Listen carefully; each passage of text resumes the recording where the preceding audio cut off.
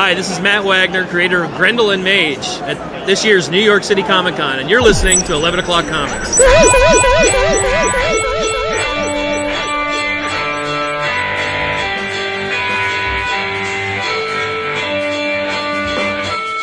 Incredible. Because I missed you, man. I know, I'm back. I know. I'm like the herpes. Herpes. Guess who's back? Back again. Vincent's back. Tell a friend. Well, since there's only one other person who could qualify, well, no, I shouldn't say that. 2 or 3 other people that can qualify for that designation. Most of them are in the room. Here. Dude, I can't believe you won the grand prize. Were you just going nuts? Yeah, and I don't do stuff like that. My arms were up. I was flailing. It's like, yeah, well, I don't win anything. Very rarely do it. Crazy. Was it just like was it a 50-50 or everybody was entered? How did that work? No, it was their T-shirts had a QR code on the back of them. Okay. You got an Under Armour backpack filled with swag. One of the items was a T-shirt with a QR code on it. You scan the QR code and you were entered into the drawing. You had to be present to win. 3 suckers before me were not there. No way. Yes, and I was number 4. I was like, and they're reading my name, and they said, Vince, we're not even going to try this. But as soon as they said Vince, my arm was up. I was like, yeah. That's litty. Yep. And how was the trip overall? Did you have a great time? Oh, it was great. Yeah, a lot of good food, lot of great beer. The show was okay. It wasn't what either of us expected. It was more focused on the business aspect of photography, whereas we focused on the hands-on artistic aspect of it. But whatever. And we're going to focus a lot on the hands-on artistic aspect because this is 11 O'Clock Comics, episode 748. And I am Vince B. You are Vince B. I am David A. Price. Indeed you are, and I, of course, am John Harkness. Wow, nice tie-in. You are not a pseudonym. You're Jason Wood, everybody. It's the whole point, though. I know, but you're not. You're Jason Wood. True. Yes. And we're all gathered here today because this is a very special episode. We have an interview with one of the stalwarts, the old guard and the new guard of comics. You'll find out soon. But in the meantime, I want to tell you where you can get your books, get them fast, get them delivered right to your door for a mere fraction of what everybody else is paying. Say, Hosanna, Madonna, Donna, because the specials are up. And they are many. I have selected 3. The first one is probably obvious, from Dark Horse, written by Mr. Jeff Lemire and drawn by the same. It is a book called Maze Book, and it is a 5-issue limited series. Here's the pitch. From New York Times bestselling and Eisner Award-winning Black Hammer creator Jeff Lemire comes this ambitious and haunting comic series about family, mourning, and reality.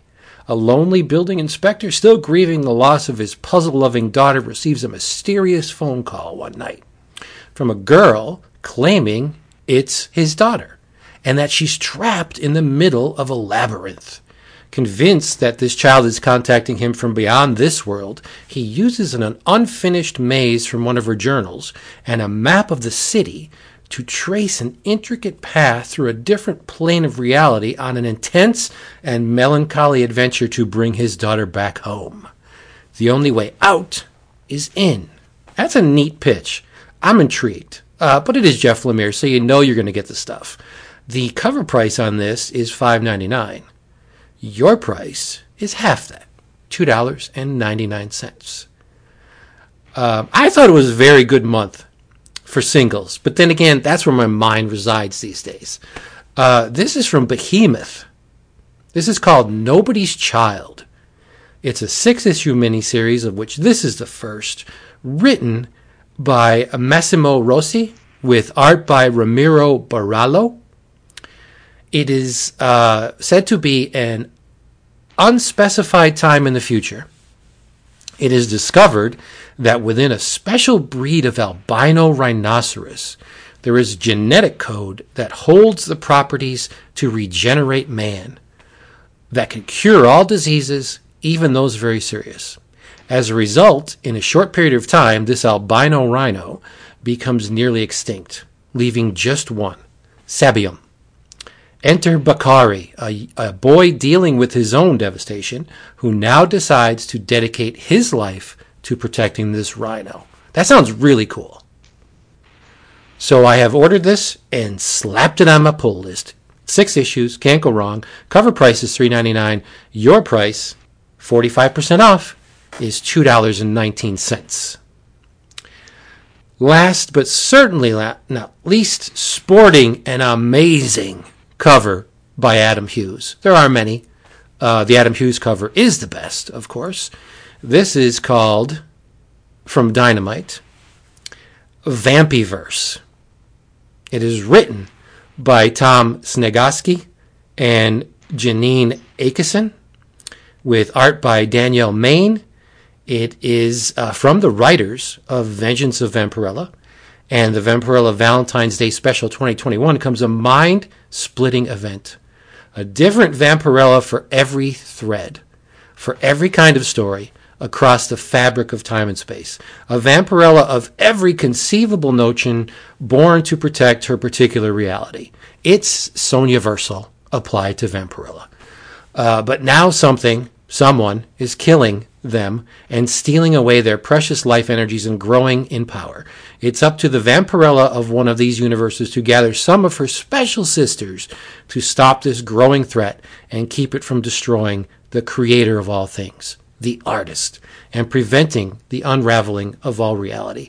This solicit was disturbingly long. I trimmed it down to like one paragraph. They went into Snegoski and what kind of ice cream he likes and where he went for vacation. It was like stupid long, but trimmed it down because I think it's worth it, because Sonya Versal was great, and I love Red Sonja, but I have a very, very special place in my heart for Vampirella, so I ran with it. Vampyverse #1. I don't know if it's a miniseries or an ongoing. Who really cares? $3.99 cover price.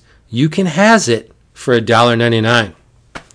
DCBService.com does not mind late orders or order additions, and you get your book shipped right to your very front door. And you'll be grateful for it because it's super easy. DCBService.com. Love it. Got to do my video here ASAP. Same. Yep. Yeah. I got the big 2 catalogs done. I just got to go through the crap. Did y'all see that? I mean, it didn't affect me this month, but I hope in the future months it will. DC Connect is now paper. Yeah. Yep. Nice. I forgot to ask our guest something. Damn it. Oh, for a bumper? No, I wanted to ask him about his work for Claypool Comics. Oh, I had a whole litany of things we didn't cover. I just, didn't want to. Damn it. Gotta save it for an episode 2. Yeah, he did Phantom of Fear City, which was great, and currently reprinted by Comic Mix. And I wanted to make sure, number 1, that he's getting paid, and number 2, I just wanted to know, again, what was the atmosphere like at Claypool? Not a lot of titles out of that publishing company, but the ones that they did produce were amazing. So we didn't even get into his video game. I mean, he spent tons of years in video games too. You got to follow up with him. Let's get him on again. Yeah. We'll have Steve Englehart month every nice month. Nice. All right. I'm drinking cherry limeade. That's it. Okay. I'm really not drinking anything at this point because we've already done the episode. But I was drinking Covfefe and then Aha orange grapefruit sparkling water. Nice. I am enjoying what I had last week, the Clyde Mays straight bourbon whiskey with a splash of seltzer. That's pretty much done since we talked for a while, and we've been on for a while, and I got some delicious cold water to follow it. We're so old. Yeah, but we're not busted. Nah, seriously, the amount of beer I had on vacation was ridiculous. It's vacation. That's what it's for. Yep. Obviously, the fast was thrown right into the toilet, but I'm back. Of course. Now I'm overdoing it, so instead of doing 16, I'm doing 20. Oof. Yeah, just to get back on the bus. But There you go. all right, not to belabor the point, we're going to truncate this pre and post stuff and give you the sizzle, the steak. Here is one of the better interviews we've ever conducted. I think it's one for the books, and it is with the aforementioned Steve Englehart, who's going to talk about a lot of stuff. Pay attention. Well-spoken, super intelligent man. He's been in the trenches for a lot of years, and you're going to learn something. So, That's what you say. yeah. Lean back, enjoy, and we'll see you at the tail end. All right. Well, as promised, we told you all last week that we were going to have an extra special guest to sit in the fourth chair this week. And I mean, look, this gentleman needs no introduction. I could just say welcome, and you all would know pretty much everything you need to know about him. But he certainly deserves a lengthier introduction in that. He is someone that we have talked about quite a lot over these decade-plus years we've been doing the show. One of my personal favorite writers of all time, and someone that had seminal runs on just about every Marvel and a bunch of DC comics you can imagine, but probably most notably Captain America, Avengers, Doctor Strange, Fantastic Four, West Coast Avengers, Silver Surfer. You all heard us talk about him a lot 2 weeks ago in the Book of the Month when we spent the entire episode breaking down the first set of issues of The Defenders from the Omnibus. And he then went over to DC and had, although it was only 8 issues, I think still to this day is considered one of the seminal Batman runs ever. He also did some work in Green Lantern Corps. By now you've probably guessed it. It is with great pleasure that we welcome to the show tonight, at long last, Mr. Steve Englehart. Welcome aboard, Steve. Thank you. Hi, guys. Hello. Well, again, thanks so much for coming aboard. As I said, we just a few weeks ago, because Marvel put out the Defenders Omnibus. I don't know if you've seen it.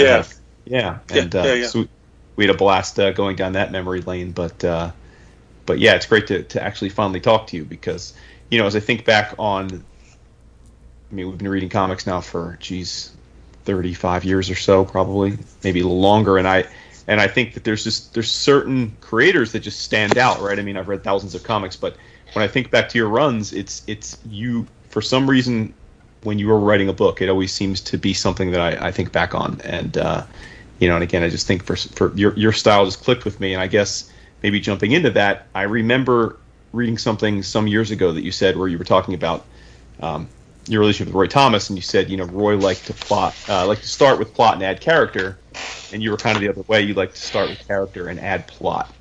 Right. Yeah. Well, yeah. Everybody's different, right? And at the end of the day, you've got to turn out some product that hits both of those things, and probably several other things along the way. But it's just, what are you most interested in? I guess I was going to say comfortable, but probably interested. I am interested in characters. I like writing all the different characters.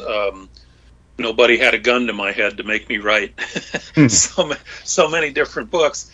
I like getting into all the different characters and basing stories on the people who are in the stories, right? But you still have to have a plot. It's not stream of consciousness comics.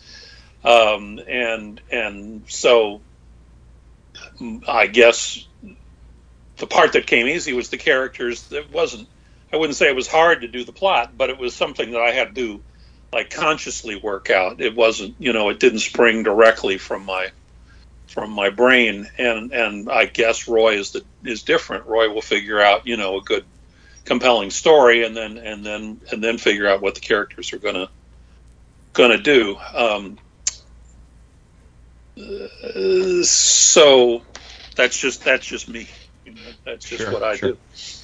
One of the things I'm struck by the era that you came into the business is it just, and admittedly we probably romanticize it as fans of that era of comics, and obviously not being there ourselves, but it seems like when I look upon those of you now who are up in the marquee and made your name so well known and left a legacy, it seems like it was in large part very amorphous and organic. You guys all coming into the business. I mean, comics weren't a huge corporate business then, where people had a game plan and how to get in, and you just were. I mean, I think you were a philosophy major, if I'm not mistaken, and no, psych major. Psych. Okay, so and you were hanging in New York, and eventually you ended up coming to work at Marvel. I think through I know you were Neil Adams' first artist assistant, I believe. So like right. it just seems like I know you were a comic fan, but would you agree that you and most of your colleagues kind of came into the business almost by happenstance? Like it wasn't a grand plan, right?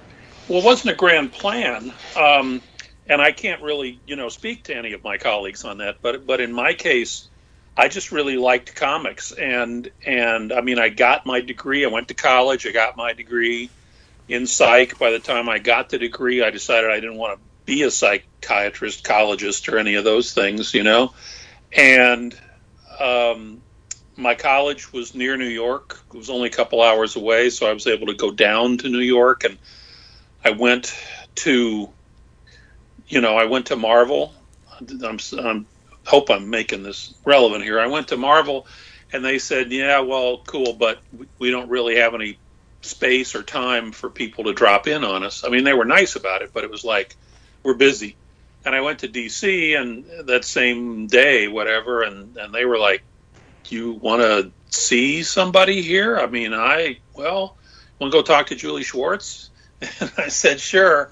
And Julie gave me a half hour of his time. And so little by little, I came to understand that comics business was not run by demigods. It was, as you say, maybe today you have to really scheme to get into it. But in those days, it was like, well, if this is what you want to do, I mean, you had to have talent, you had to have the prerequisites, but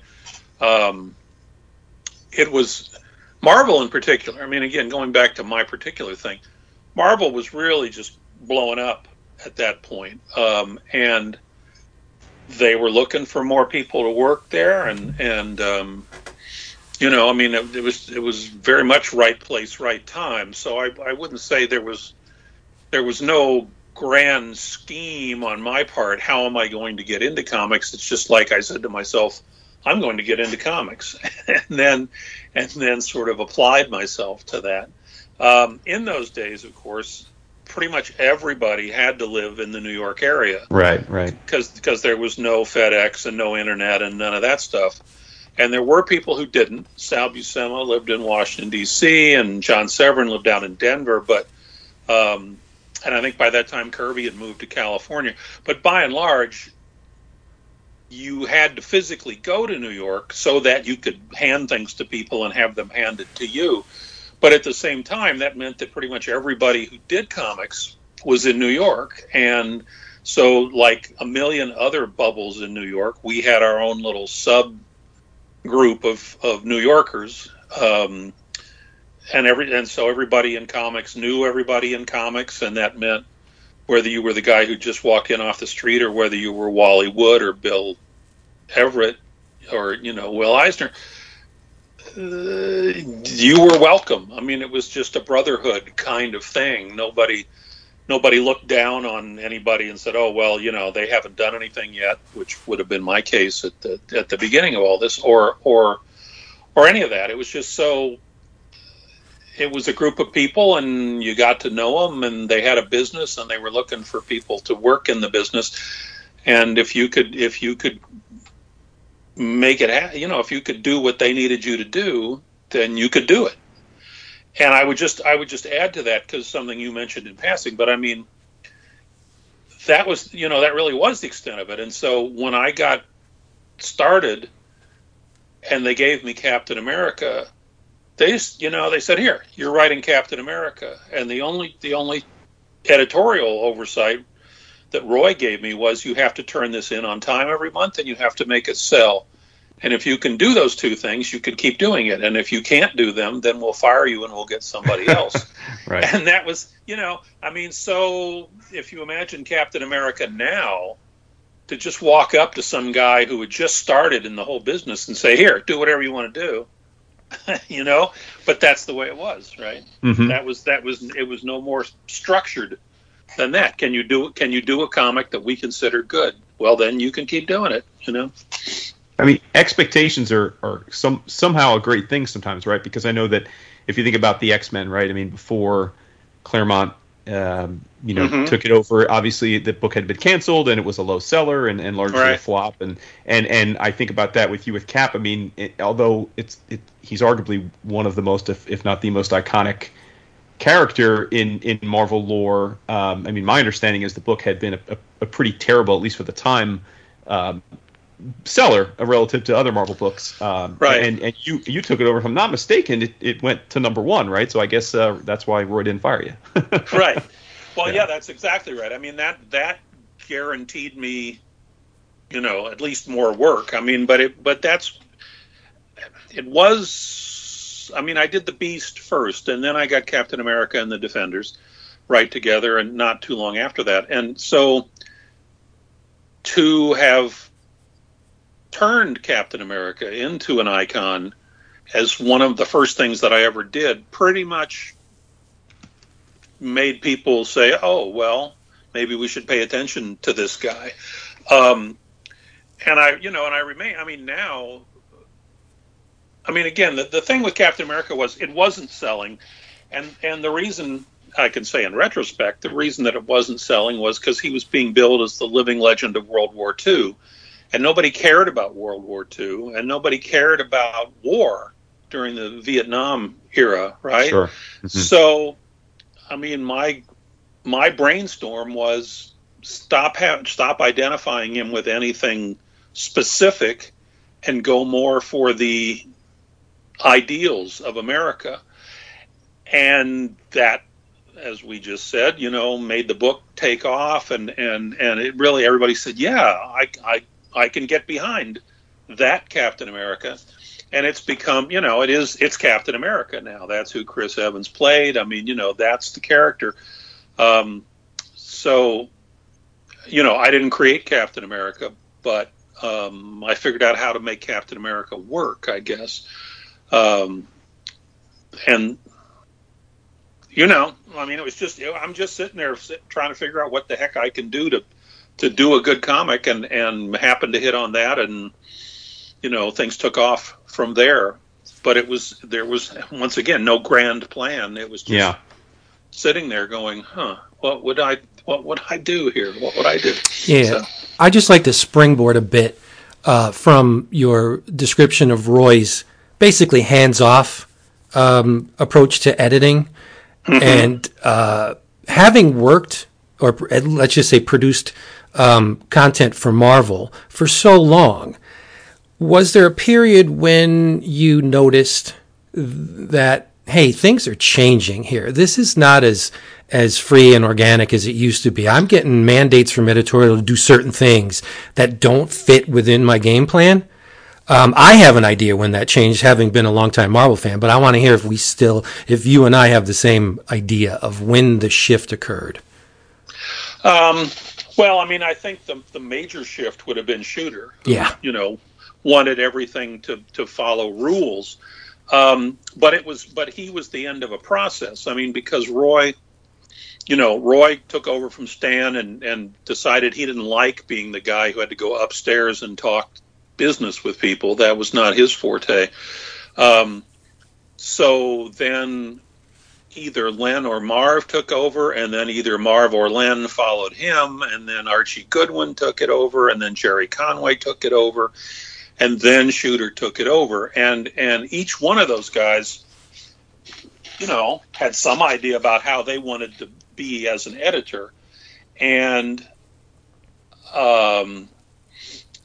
so I had my problems even before Shooter with the changing approach to things. But so then, so I left comics and went over and wrote the Batman and Justice League stuff, and then got out of comics for a number of years. And I went to work for Atari doing video game design and so forth. When I came back, Shooter was in charge. So, I mean, I was not there during any transitionary phase. It's just, it was Roy and those other guys in my first incarnation, and then Shooter was there the second time around. But yeah, I mean, Shooter's the guy who, I mean, the story I understood was that people had gotten a little lax and they weren't turning the books in on time, and Marvel was suffering for that. And so, Shooter made the trains run on time, which was a result which was desired. But his particular personality was that he really, he wanted to sort of reduce it to a series of rules that everybody could follow, which was not the same process that Roy had instituted. And let me just say about that too. I mean, Roy, I didn't know about this till a couple of years ago, but I mean, when Stan hired Roy and Denny to be his assistants, he told them they had to sound exactly like him because that was the only voice that Marvel had, and that's what people expected. Again, that's a very logical sort of approach. So Roy and Denny, had their stuff edited to make it sound by Stan, to sound like Stan, until they sort of got their feet under them and understood exactly how to sound like Stan. So it is particularly amazing that Roy, when he took over, did not make all of us sound like Stan. He just, he said, do what you want to do. I mean, the specific that I remember was he said, we have so many books now that it's impossible to edit the way Stan had edited, But again, we come back to this. I walked in the door and they said, here's the rules. And I'm like, okay. They could have come up with a completely different set of rules, and I would have said, okay, because, I'm just getting into the business, and I'm not going to argue with them. But I just happened to walk in the door at the time, and me and all those other guys you were talking about, we all came in the door right around the time that Marvel really needed a lot of people to work there, and so they weren't going to be very, overbearing about the whole thing. The difference between my writing and Steve Gerber's writing and Don McGregor's writing, we had very different styles, but we were all somewhere connected to the Marvel gestalt. But we were very different, and that was fine. Roy liked that, and sales seemed to indicate that the readers liked that, and so forth. Therefore, I'm jumping all over here for these overview questions, but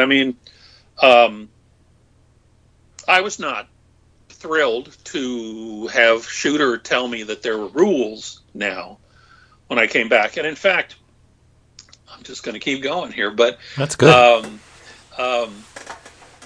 Like one of Shooter's rules was that you couldn't use the word supervillain because nobody in real life ever said the word supervillain. That was his rule when I got there, and I went into him and I sat down and I said, sure, we don't talk about supervillains, but the people who live in Reed Richards and Tony Stark's New York have faced Galactus and and a million other these guys, and they would distinguish between Doctor Doom and a guy who knocks over a liquor store. They would come up with different words for those two things, and he saw that. He said, "Yeah, oh, okay, I get that. That makes sense." And so the rule changed, right? So you could talk to him, but you couldn't. You couldn't go in there and change 16 rules. You might get away with one or another at some point in time. He was pretty committed to his rules, but he was not unwilling to listen. So it was an interesting dynamic there. But there was definitely less.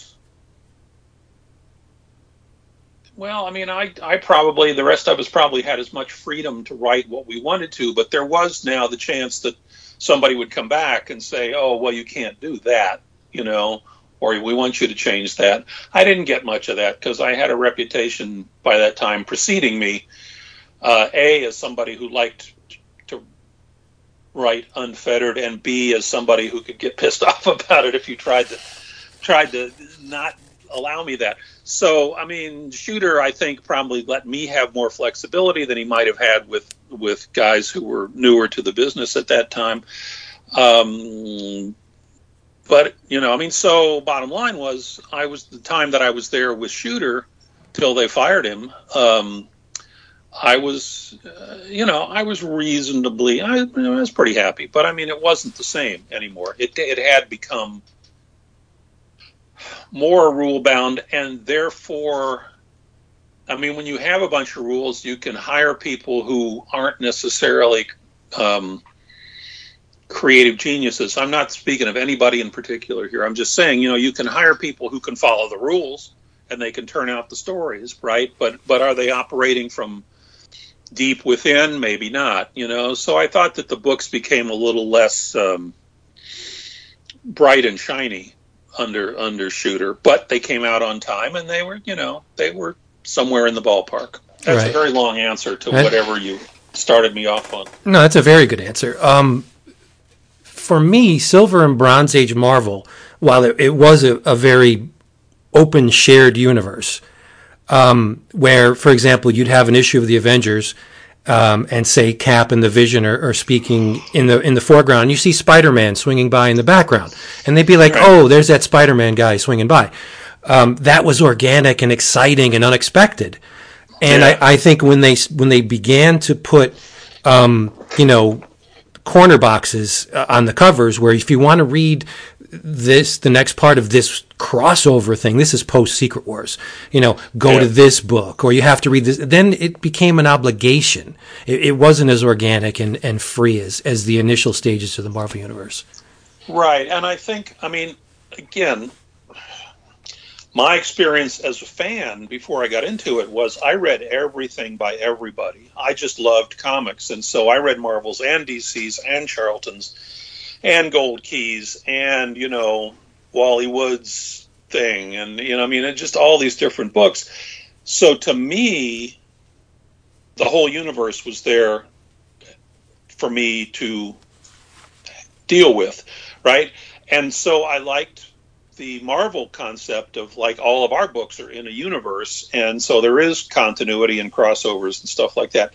So it was never an imposition, as far as I personally was concerned, to buy another book, because I was probably buying it anyway. Right. And and I liked following the stories back and forth.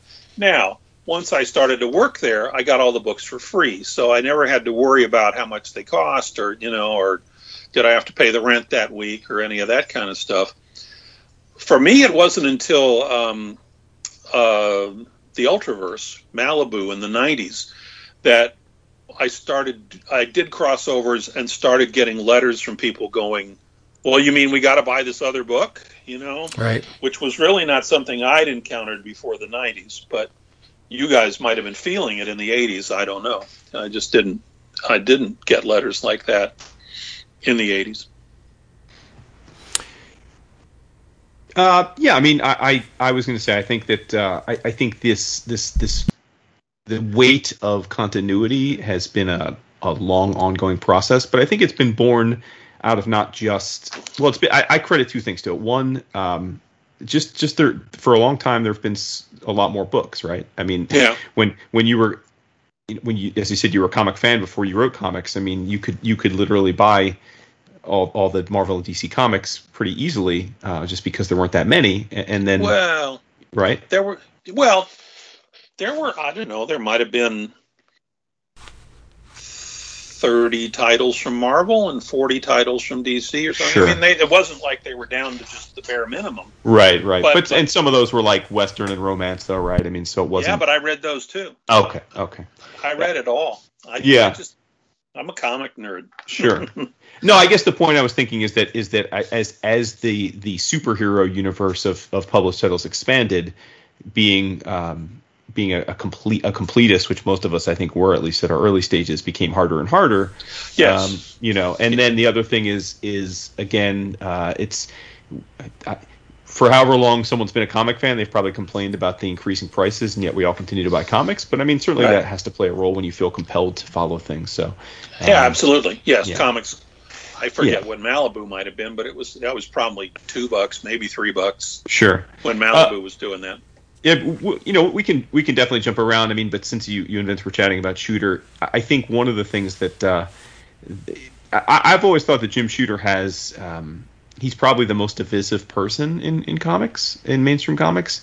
I think a lot of us really liked a lot of what we thought happened under his watches, and then, but obviously as we peel back the layers or hear stories about his, let's say, management style, there certainly were things left to be desired. But it's fair to say that even though, like you said, I mean, things were different when you went back and Shooter was running the show. I mean, is it fair to say that you got along with him well enough? Because then you went and worked with him at Valiant and whatnot, right? I mean, you yeah. I mean, it seems like you were willing to go back and work with him in other spots.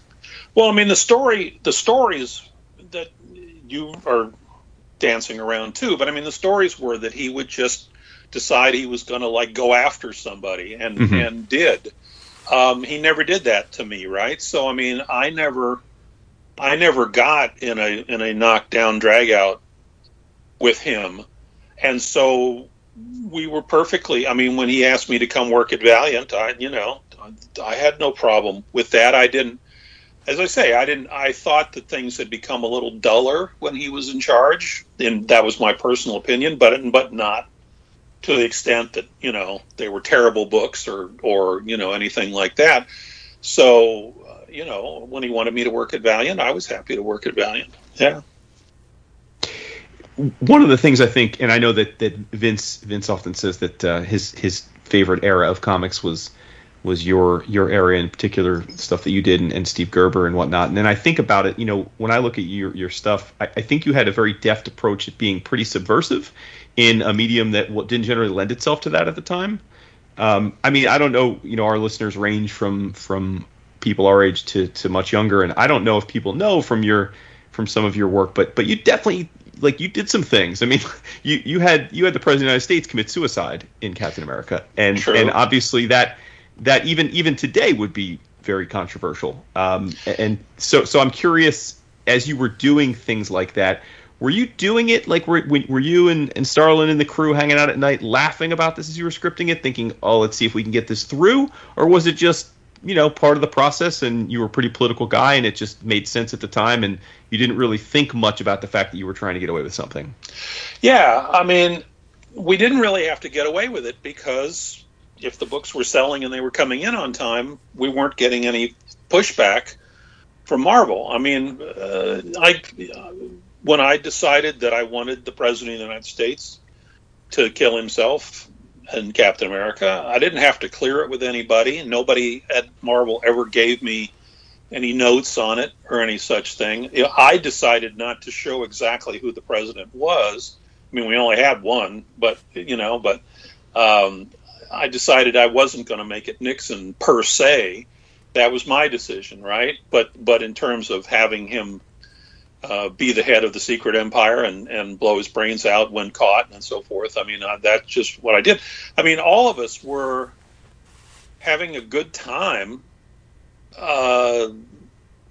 finding new things to do. That was what part of our mission, as we understood it, was to take things forward, to find new and better ways to do things. So I mean, Starlin was over there doing his thing, and it was it was not traditional in a lot of ways. But we didn't sit around laughing about getting away with it because we weren't getting away with it. That was just part of our thing. I mean, another story that comes up a lot is about me and Doctor Strange. Frank Brunner and I did a Doctor Strange issue in which Doctor Strange met somebody who pretty much was God, and we heard from New York that Stan had maybe worried about that. There were, I mean, I might come back to what publishers think readers are like, but we heard that Stan might have a problem with actually using God in the comics, and that was like the I would say that's the only time that I ever heard about somebody thinking they might want to rein me in a little bit. And so I did this thing, which is now common knowledge. I wrote a letter to Stan under the guise of being a minister, saying, "Hi, I'm a minister, and I really liked that comic," and gave him an address in Dallas because I was flying back to Indianapolis, where I'm from California, for Christmas, and I was going to change planes in Dallas, and to make sure that Stan's crack team of investigators never could crack this code, I mailed it from Dallas, so it had a Dallas postmark, And that is world-class trolling. That is great. That is next-level trolling. And then, the word came back that Stan had gotten this letter who said, that they really liked it. So that was enough for him. Roy used to say that Stan could be deluged by a postcard. And so that was me. Now, there's me getting away with it, I guess, if I really had to get away with it. I don't know whether Stan would have actually, told me to knock it down, tone it down, knock it off, or not. But I thought, I was definitely in the mode to, to kind of see if I could put a stop to that. And that's, that is a common story, and it came out, while Stan was still alive, and we have laughed over that, he didn't hold a grudge or anything. Yeah, that's the only time I can think of. Because again, with Doctor Strange, I wanted him to be cosmic. I wanted him to, have even fewer boundaries than anybody else, right? And so I didn't feel that magic was going to work real well if I was being told not to go here or not to go there. With Doctor Strange, I've been meaning, if I ever got the chance to talk to you, I wanted to ask you this. I had read somewhere, I don't remember where, that as you were winding down your Doctor Strange run, and I guess it never quite came to pass, but you had this plan that if executed, you would have had Strange and Clea, who was his love interest at the time, kind of traveling through time. And at one point, she was going to have sex with Ben Franklin. Which, tell me if this is true, because I needed to have happened. Well, that actually happened. Oh, it did. Okay, that was actually in the book. Again, my tenure at Marvel at that point came to an abrupt end, and so I didn't get to finish that story. But yeah, Strange had been neglecting her, and again, I like to do characters, and I'm sitting there going, well, Clea is just the girlfriend. That's all she ever is, and I wanted to, now you would say I wanted to give her agency, but I wanted her to do something, and Strange was, fighting to save the universe all the time, and so he wasn't giving her much in the way of a girlfriend thing. And Ben Franklin was supposed to be like hell with the ladies, so was Henry Kissinger. Power is an aphrodisiac, I suppose. I don't know, but so she had sex with Ben Franklin, and then my story ended at that point. So we never got to see where that might have gone. But where it would have gone probably is that Strange and Clea would have broken up, and how would that have affected him while he's trying to save the universe? Again, my books were never about here's a guy who does magic, end of story. It was about here's a guy, and he does magic, but what's the guy about? And that's, Strange had never really had any romantic problems, and I thought that would be an interesting way to kind of see see who he was as a human being.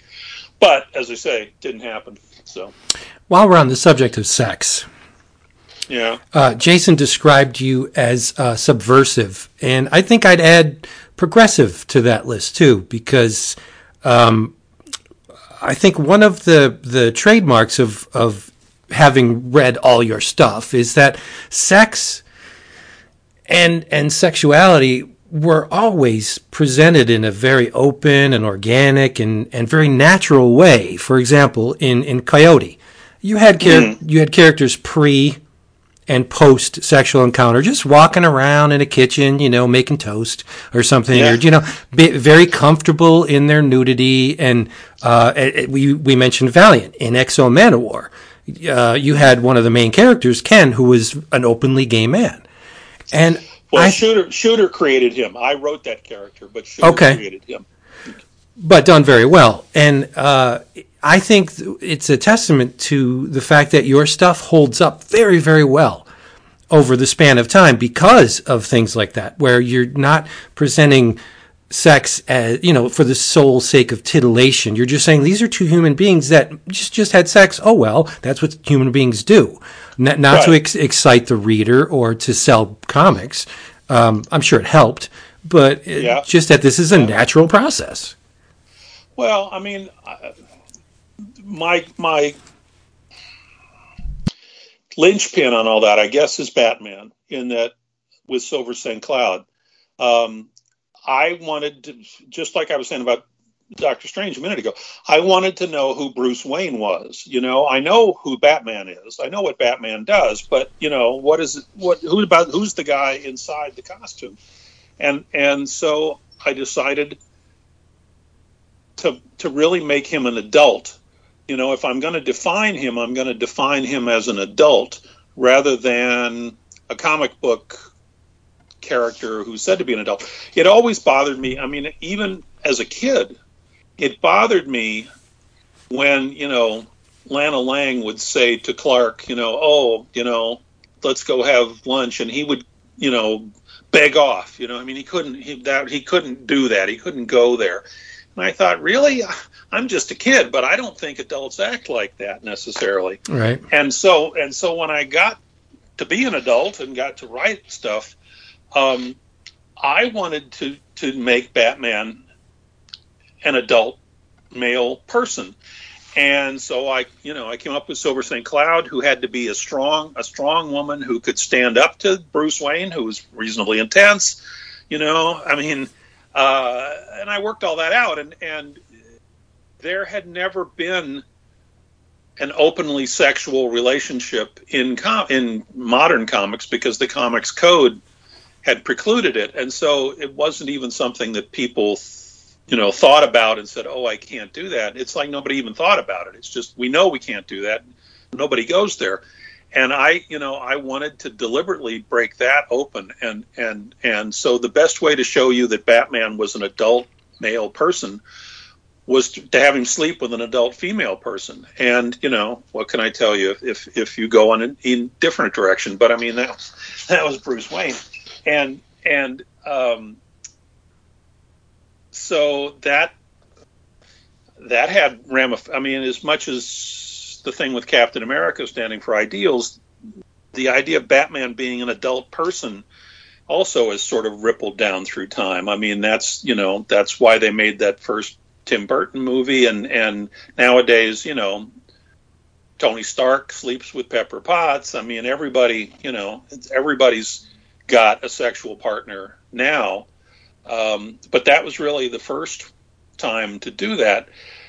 And it really came from like my saying, saying the way to show that he's an adult is to show that he has sex. And it was in the comics code. We never saw them, naked on the floor. It was always post-sex, pre-sex, flirty dialogue, all that stuff. But it was pretty clear, particularly the way Marshall drew it, Right. It was pretty clear that, that's what was going on. But just in general, I would say, I never like freaked out over the idea of sex and thought it was weird that comic book characters usually did. Right. Well, to your point, I can remember, I believe it was an issue of DC Comics Presents where Lois enters the frame and she's got this nice purple dress on, and Superman looks at her and says, "Hey, Lois, is that a new dress?" And I mean, the scene culminates with him kissing her, and Superman kissing Lois. And I thought, wow, that's pretty amazing. Like, because you never really saw that. Right. Yeah. Yeah.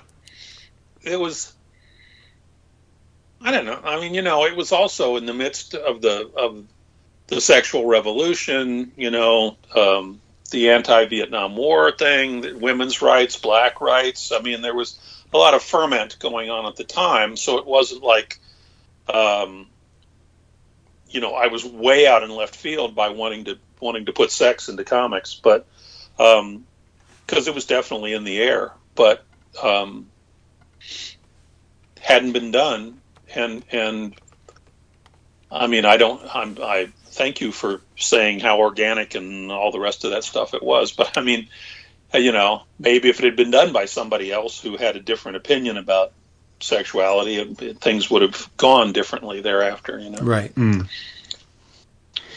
I'm amazed at the narrative that crops up every now and then. In fact, it just recently did with some talking head about Captain America, that people act like people get shocked when they say, "Oh, comics are political now," and I always laugh at that, because I think if have people not been, none of these people clearly read comics, because comics have always been political. I mean, really, since the very start. I mean, it's been a way for and it's natural. I mean, you want the writer's voice and beliefs are gonna come through. I mean, it's hard not to. Why shouldn't it, right?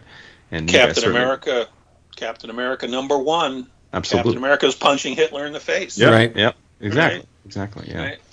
And one of the things too about the time is you obviously had like we talked about with Captain America, you had some of your political and progressive views in there, but like with Doctor Strange and Ewan Brunner, I mean, it seems like you got to play with things like astrology and mysticism and the Kabbalah and things like that. I mean, were those areas of interest like academic areas of interest for you at the time, or were you like actually into things like astrology and the Kabbalah? I mean, I'm just curious how much of it was just passing interest or things you were really into in the moment. It was a path, really. I mean, if I want to try to figure out who Bruce Wayne is, I basically am carrying around enough knowledge of what men are like to figure out who Bruce Wayne might be. And if I want to see who Doctor Strange might be as a man, I can probably figure that out too. But if I want to figure out who Doctor Strange is as the Sorcerer Supreme, then I don't know that stuff, was my take on it. And I thought, if I'm writing this book now, I should learn that. I mean, I should come to understand Western magic better than just, by the hoary hosts of Hoggoth, and then things happen. So there used to be a bookstore in Manhattan called Weiser's, which was the occult bookstore. I mean, it was big, and it had everything, and it was in New York City, and it was a touchstone, really. And so I just walked in there one afternoon and found a salesman, and I said, I'm starting at the bottom here. What can you show me? What can I get to kind of like learn things? And he turned me on then to astrology and Kabbalah and tarot, all these things. And I went away and started reading them academically, and then found, I think this is interesting. So then I did get into it, and so on a personal level, I've stayed interested in that sort of stuff. On a professional level, I mean, I did not want to turn Doctor Strange into a walking textbook, so I was judicious in doing it. But when I did mention stuff, I knew that I was getting it. It fit I was going to say right, but it's magic, right? Magic is in the eye of the beholder. So I don't know if it was right or not, but it was in keeping with what I was learning about. We'll put it that way. But that was, again, that was me. I wanted to write. I mean, Doctor Strange as the Sorcerer Supreme knows stuff that you and I can never know, and yet I'm the guy who's supposed to write him. So I figured the more I could know, the better I could do that.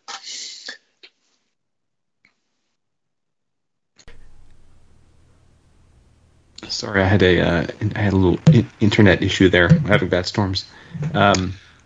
Yeah, good. Dap, were you about to jump? Yeah, I don't want to talk over you, Dap. No, I because it was weird to kind of segue this from the sex talk, but one of the knowing that as I look back over the things that I've read growing up, and I see your name attached to a lot of it, and I think back fondly at post-crisis with Green Lantern Corps, and I absolutely and Staten and Farmer on art was fantastic, but the thing you obviously you had a whole group on Earth, and basically it no secret to anybody who knows me that my favorite Lantern is Hal, but I am kind of curious because at the time I'm reading it, it doesn't really, it's no big deal to the kid that I was. But looking back now, it was kind of awkward for Hal to return Irish's affections after she mentally aged herself with her power. I'm curious, how did that come about? Was that completely your doing? Yeah, I was, I had this group of people. They were playing off each other, and we would do a Salak story, or we would do a Chip story, or we would do a John and Katma Tui story, or, whatever. But one thing I like to do with groups is make sure that if you're featuring somebody, you're not forgetting everybody else in the group. I always tried to keep everybody's lives moving along one way or another. And Arisia had just been mooning over Hal for a long time, and she has this power that allows her to do what she wants to do. And so she did that. Now, when she did that, she was no longer a teenager. He was no longer in danger of being, arrested for this. But he found it weird, right? That was the storyline. He was like, well, what? And she's like, no, this is what I want to do. I liked just the weirdness of it, the awkwardness. Because Hal is like, I want to say prototypical good guy. And in many ways, all DC characters used to be prototypes. They hadn't really come alive for a long time. But, True. To me, Hal is the guy who's just, he's a good guy. And he's doing, what he should do. He took on the ring. He's the Green Lantern. John Stewart was the more revolutionary guy, although, he had mellowed out a lot by the time I took over. And then Guy Gardner was the crazy guy who just, went off. But Hal, if Arisia had done that with Guy Gardner, he would have had her in bed in 5 minutes. And it would have been no problem, Yeah. But with Hal, it was like, this is weird. But she was a full-fledged Green Lantern, and this was, she may have made the decision with a teenager's mind. You got to give her that. But she was using her agency in that regard, and her ring and everything to get that. So, and then everybody else was freaked out by it. It was. I thought it was really. It was fun to write. It was interesting to sort of explore that. Did you find it, when you look back on it now, are you finding it creepy? No, only because I'm reading it with, I guess, a little bit more of a mature head and a little bit more experience, where I can, even if I'm just imprinting it myself, I can kind of see the nuances there. It isn't so cut and dry. It isn't, and yeah, I think part of it is that Hal is stiff. He is by the rules. He's probably DC's space cop, and it's the way you're explaining it absolutely makes sense when you break down all the other males on the team. Kilowog wouldn't do anything because obviously he's just a big teddy bear, but it absolutely makes sense, and because you had John and Catman together, and Arisia has, she's not trying to feel left out. It didn't creep me out then because I was young. Seeing everybody else react to it, it's one of those things where it's like what Jason was just talking about with Captain America. People kind of seeing what they want to see, or just putting their own spin on things and filling in the blanks. But it's as the years have gone on, it's not as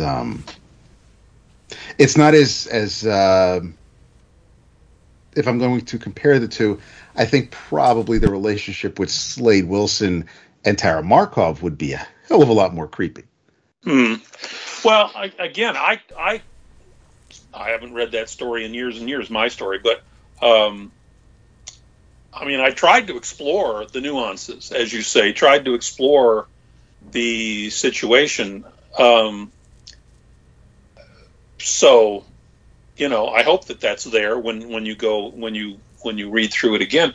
To me, there was never any child pornography involved in that sort of thing. No. Because she grew up at her, on her choice. Later, I guess, I did that thing where Star Sapphire was going around being a dominatrix, particularly to Harold Hammond. And I remember people did react to that a little bit. I don't really remember any reactions about the Guy and Arisia stories at the time. And we did see the letters. I mean, so I'm not. It's not like somebody took all the negative letters and didn't show them to me. They were all, I did see all the letters, and I don't recall. It's been a long time. Maybe I've forgotten, but I don't recall people freaking out about Arisia and Hal. It seemed to me that they understood what was going on for sure there. Yeah, well, it was before the internet. But I mean, then at that point, yeah.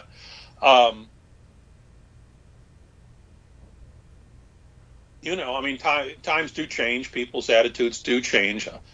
I would still think if you actually read the story, you would not think there was anything untoward going on there.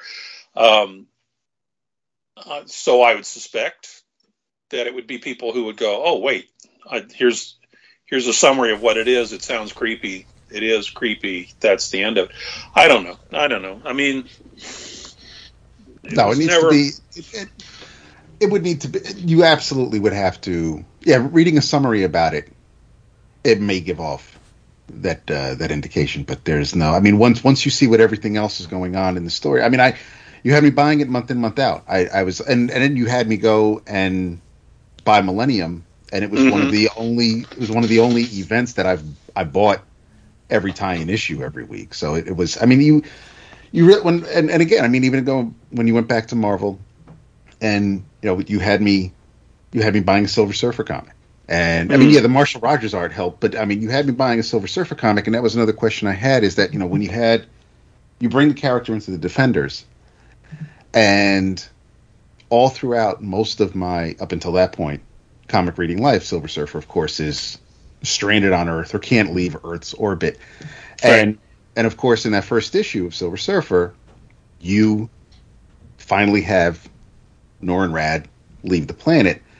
Did you always have the idea of what it would take to get Silver Surfer to leave Earth way back when, or did that come to you when they asked you to write the Silver Surfer book? Yeah, when they asked me to write it. I mean, when I did the Defenders, Stan had recently departed the premises, and he said all the characters that he created were fair game, but not the Silver Surfer, and then you can debate whether he created the Silver Surfer, but that's another story. But he wanted the Silver Surfer to be kept in, just for him, so that if he did decide to write more comics, that could be his character.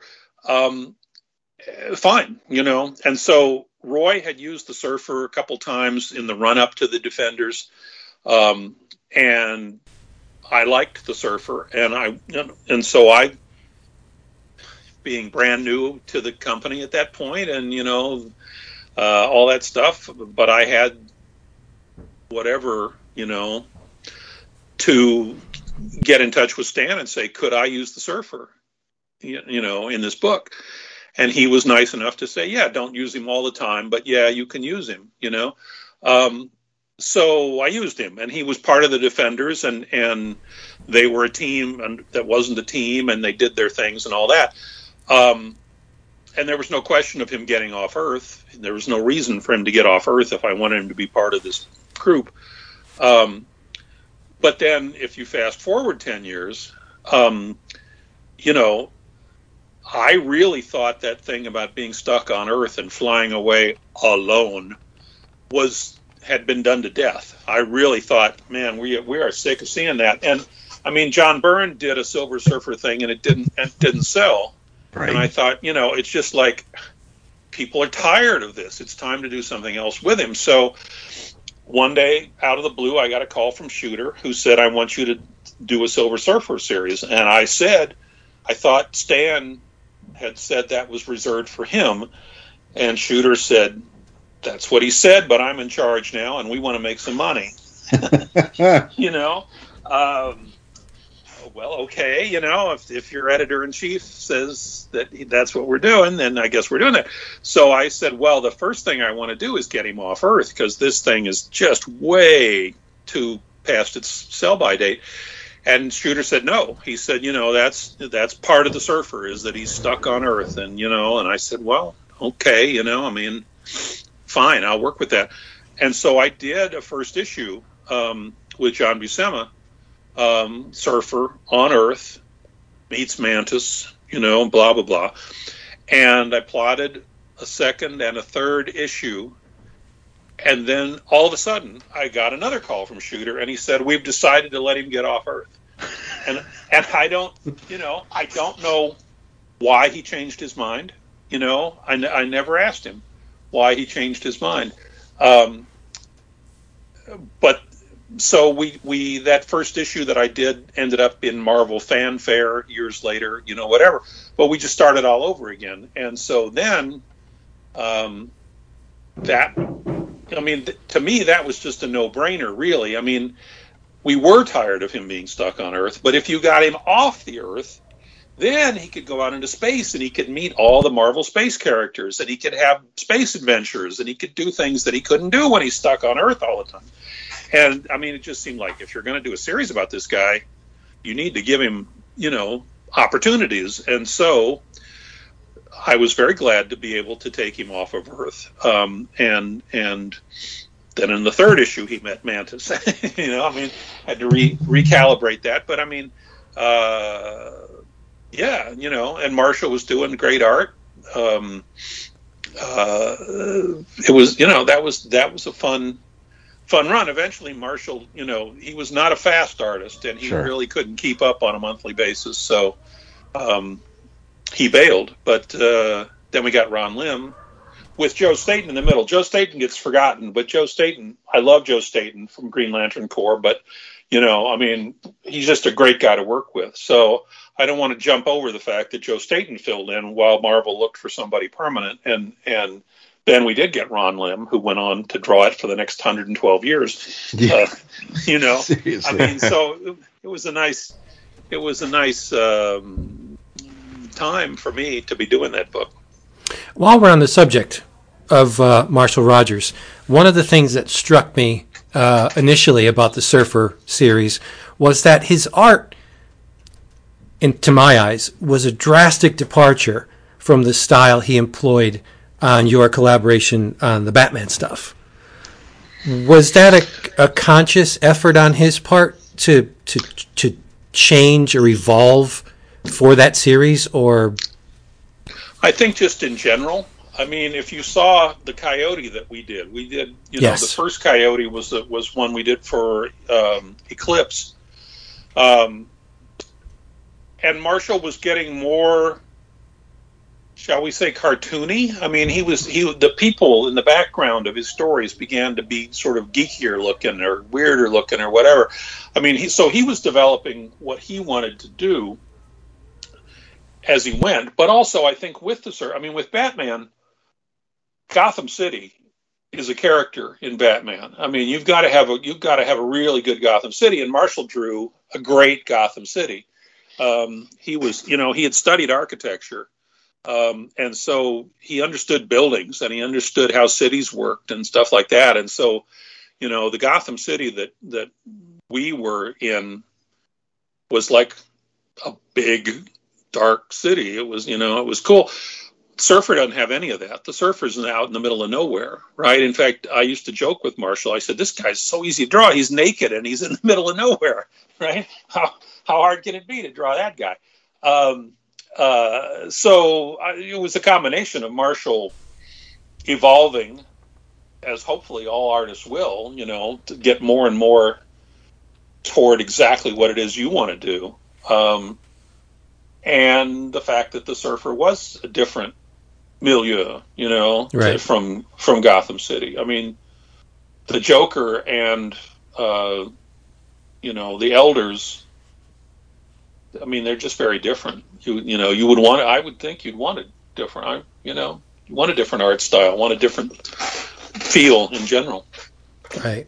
Speaking of Coyote, again, the book has been home at a number of different publishers, but Right. I can remember reading the Eclipse stuff and segueing into the Epic, and I thought I had never felt this way before, but as soon as the psychotropic drugs came into the picture and the mythology and the myth, I thought, oh, here's a kindred spirit, because those subjects are very important to me. And looking back at Coyote now, it actually was a progenitor for what would eventually take place at DC with Vertigo. Yeah, well, I mean, again, that was the first character that I actually owned, and so in that first story with Marshall, I think the first words that get said are "what the fuck." Yep. and he falls for Phillida because she's got big boobs. I mean, it was just like he's a primal spirit who's not really familiar with the ways of the big city, Las Vegas. And the fact that it was Las Vegas as opposed to New York or whatever, I mean, that had an effect too. I mean, so I was able to start doing things that I couldn't do in regular comics. And so that included everything you just mentioned. I mean, it was like, I used to say he was raised by coyotes on peyotes, you know? Right. I mean, he was this kind of spirit of the desert kind of thing, and primal, and it was an animal spirit. I mean, there were a lot of things that just came together to make him who he was. But yeah, I mean, and then I did, along those lines, Rick Jones, later in Captain Marvel, he did take some vitamin C, and that seemed to give him hallucinations. That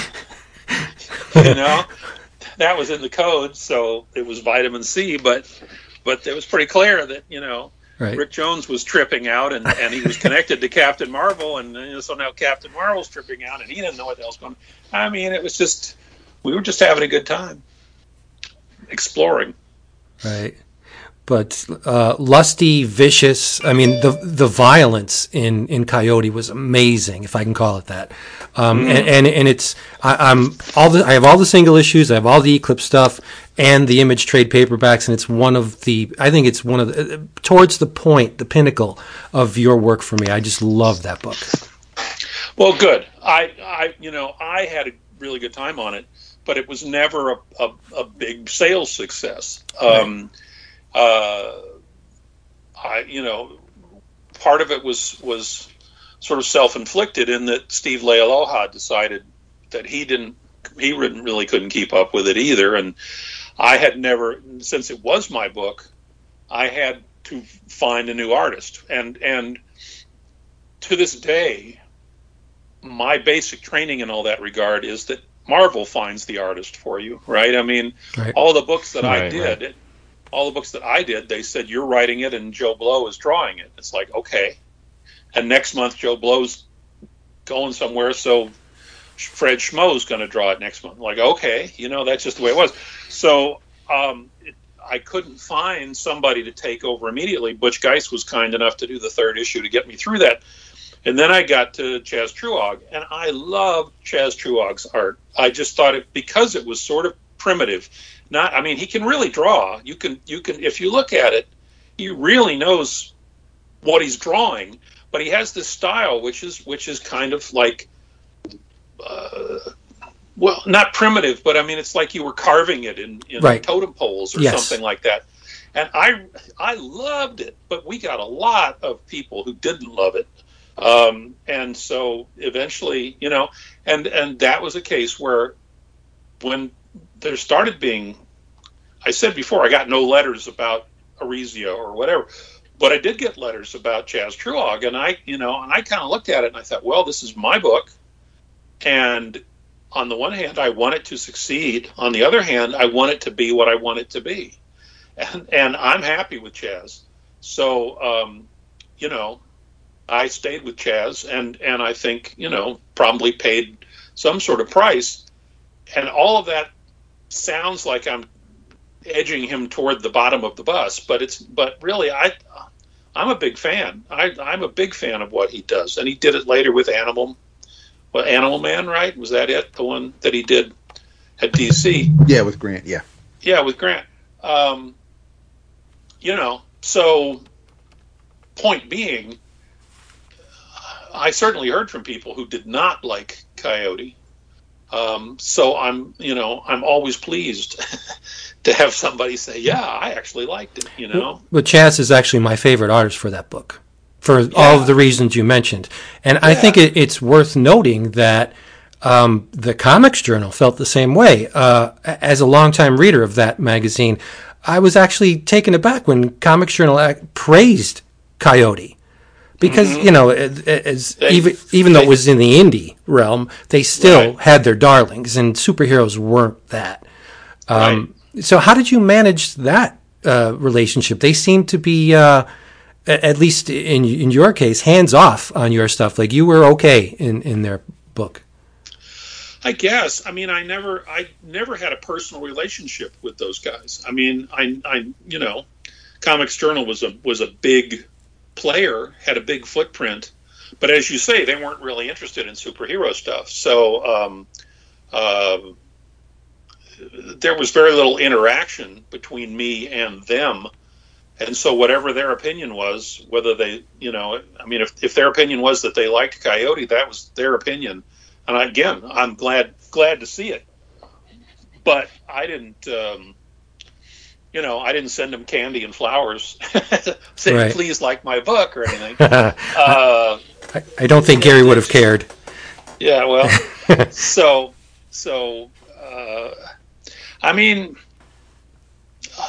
think,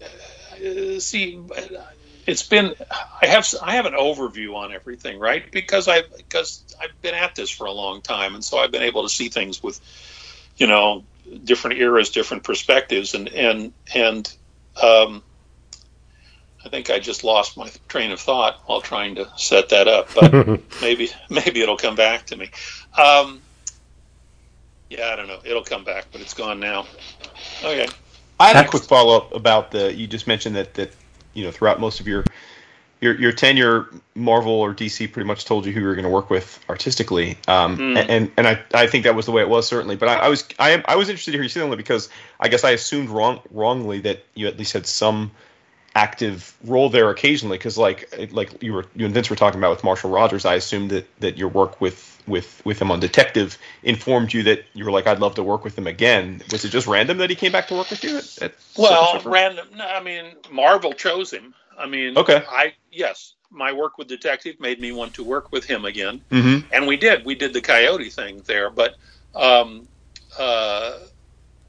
he was slow, and he was in love at the time, and he was courting this girl, and so on and so forth. I mean, so he was not available, but I mean, no, I mean, Marvel said, oh, let's put Englehart and Rogers together again. And so I was informed that Marshall would be drawing it, but I didn't. Starlin and I co-created Shang-Chi, and so we went to Marvel and said, we want to do this book. And that's the only time that I can think of where I ever, I mean, there might have been, there were certainly places where I could do a one-off with Al Weiss, or I could do, this or that. But going in and saying, we too want to work together on this series, that was unique in those days. It's another thing that you just didn't really think of, because you were turning out periodicals, and so you could say, I want to work with somebody, but Marvel's concern would be, can both of you turn the book in on time? So they tended to want to put people on who they knew could turn the book in on time. Starlin certainly fit that bill, so that they were good with that. But it just that's just the way it was, right? I mean, again, that was here's the rules. It's okay, sure, whatever. No, that is super interesting because I guess I had assumed differently. Because I had also thought that I guess I had heard a story, and maybe it sounds like it was erroneous that Brunner came back to do Strange because of your friendship and that he thought you'd have good ideas, or was that like him reaching out and saying, I think Steve, it'd be fun to do it with Steve, or do you remember, or was it more just again random? No, I think that's actually accurate. He was already doing it. Right. But then he was doing it with Gardner Fox. Yeah, and then I thought he left because he didn't like Gardner's sort of storytelling. Right. Yeah. Frank had a lot of good ideas, and Gardner, Gardner was from the 40s, and Roy liked people from the 40s, but that didn't necessarily mean that they could write for the 70s. And again, I don't know that I ever met Gardner Fox. I don't want to disparage him either. I mean, I'm a big fan of the entire industry and how we got here and all that kind of stuff. But Frank, from what I understand, Frank said either I'm leaving or I already have left here because I'm not being able to do anything interesting. And Roy said, well, what would you want? And Frank said, well, I think Steve Englehart would have, good ideas and we'd be on the same wavelength and so forth. So that is a case. That's another case of somebody asking for somebody. I'm trying to remember Starlin on Shang-Chi is the only thing I can really remember saying, I want, a particular person. And again, I hadn't really suffered under this regime. I mean, I got to do the Hulk with Herb Trimpe, which I thought was fabulous. Super cool, yeah. I got to do Strange first with Brunner and then with Gene Colan. It was like the idea. I mean, the people who were actually working at Marvel were usually pretty good. So if they said, we're going to put this guy on, it wasn't going to be some stiff, really. But it just, I was unused, and I'm still unused to actually finding an artist to draw stuff. Probably at some point we'll come around to the fact that I've written a couple of things now, and I'm having to go see, how do I find an artist to get them drawn. I'm hoping when I go to some cons this fall, I can talk to people, but it's like that's not something I ever really learned how to do. Right. Well, hopefully Marvel's doing right by you with this upcoming Shang-Chi movie. Yeah. Well, Marvel with the movies, they don't consult us at all. They don't. I mean, they did with Starlin for Thanos, but in general, because Thanos was everywhere. But in general, they read the source material, they take it and make it what they want it to be. At least in my experience, they've never come around and said, what did you have in mind, or any of that kind of stuff. It was just like, but if they do use your stuff, you get the credit, and if you created the character, you get royalties from the movies. To be clear, I will get royalties for Shang-Chi and Mantis and Star-Lord. I will not get any royalties for Captain America, right? Sure. It's just that's the way it is. But they do, and Disney was proactive on that. Disney came to us and said, we want to offer you guys a certain amount of money if we use a character you created, and everybody, I think, negotiated their own version of that, but that was them. I naively thought that having done that DC would follow suit, but DC never has. So. That, and I know Vince has something that he wants to get to, but that was I did want to. Do you feel that because I remember reading a comics interview where you were quoted that Vicky Vale was actually Silver St. Cloud in the Batman movie.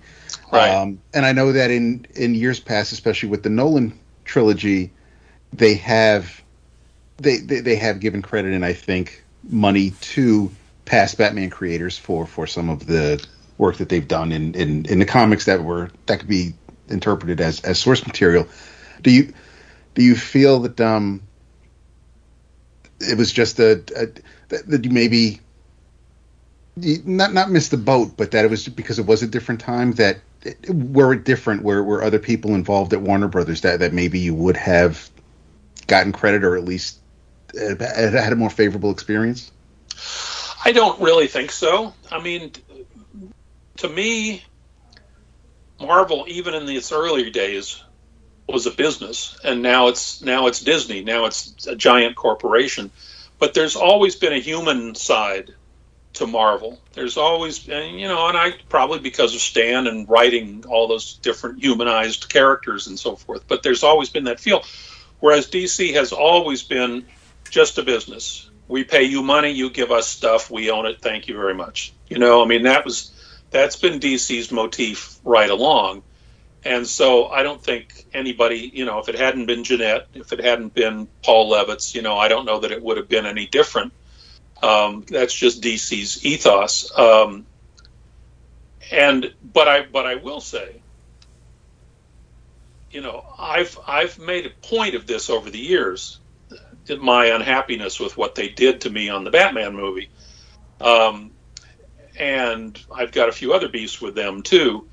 And have made a point of saying so, because I really think they need to wake up and smell the coffee, but they don't. There's nobody there who does, who can, as far as I can tell. Even though there's been a turnover in people over the years.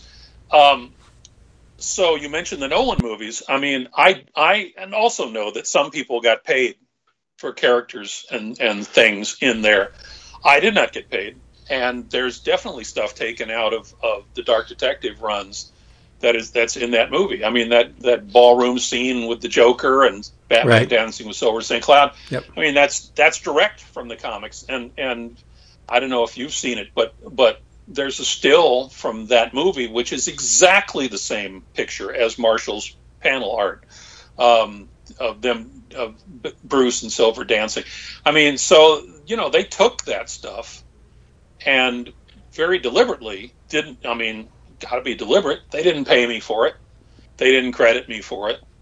And just one final, that's my statement on that. But what's really weird, and I doubt that anybody saw it, including me, when the Zack Snyder Justice League came out, I sat through all 4 hours, and there were parts of it that I liked and parts of it that were pretty boring and all that kind of stuff. But I stuck it out. But when it was over, I turned it off. And it wasn't until other people came and said, "Did you see that you got a credit?" I'm like, "I did." And I went back, and yes, the very last thing that you see when that thing plays out is a special thanks. And I'm one of the people that's listed. And I'm like, why? Because there's nothing. I did write the Justice League and I did write Batman, but there's nothing in that movie that directly came from my stories. And the story that I hear and asking around is that Snyder just liked my stuff, that Wow. It was inspirational. It was inspirational in that regard, that it gave him, a tone, an idea of how to go about things. And so he threw in a credit for me, which is, DC never does that. It always, they never credit any particular people for anything. So, thank you, Zack Snyder. That's awesome. Because I'm glad you said that, because I was about to go back and try to rewatch it and see if there's like a New Guardians cameo or something. But that's but you got to go all the way, or fast forward at least. But it is the very last thing in the movie. But There it is. And it's interesting who is on that list. I haven't looked at it now since the thing came out, but there were people who I thought would be on the list who weren't. If he's just sort of making up a list of people he liked or had been inspired by. I want to say Neil Adams is not on that list. I could be wrong, but there were people like that where I think, well, really? That's not there, but I am. So, it's all, but anyway, as far as DC is concerned, they bought it from me. They own it. They can do whatever they want with it, and they don't owe me a thing. And I'm sort of the opinion that they do. So,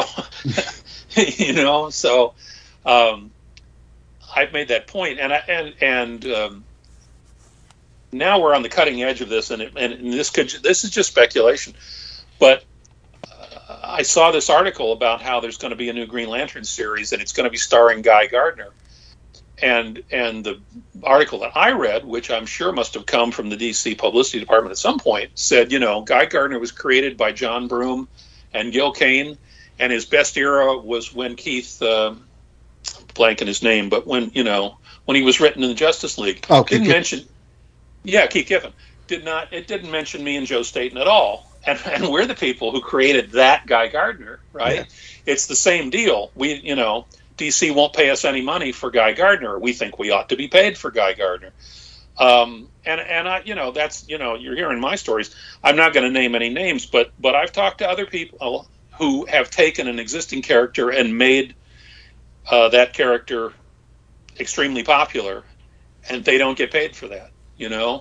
I mean, my advice is that the derivative clause or one that I just throwing this there. I have no idea if this is the case, but like I certainly hope Marvel pays Joe Kelly for the Deadpool films, right? Because I mean, like the Deadpool in those films is Joe Kelly. I mean, yes, Rob created the character, but the character was a leaden killer until Joe Kelly put his role in. But I get your point. I mean, it's and I don't know if you saw Steve, but Tom King, when he was writing Batman, he I think you probably did see this. I'm sure someone he very publicly mentioned you and a number of other creators that he thought should be given credit on any Batman that comes in.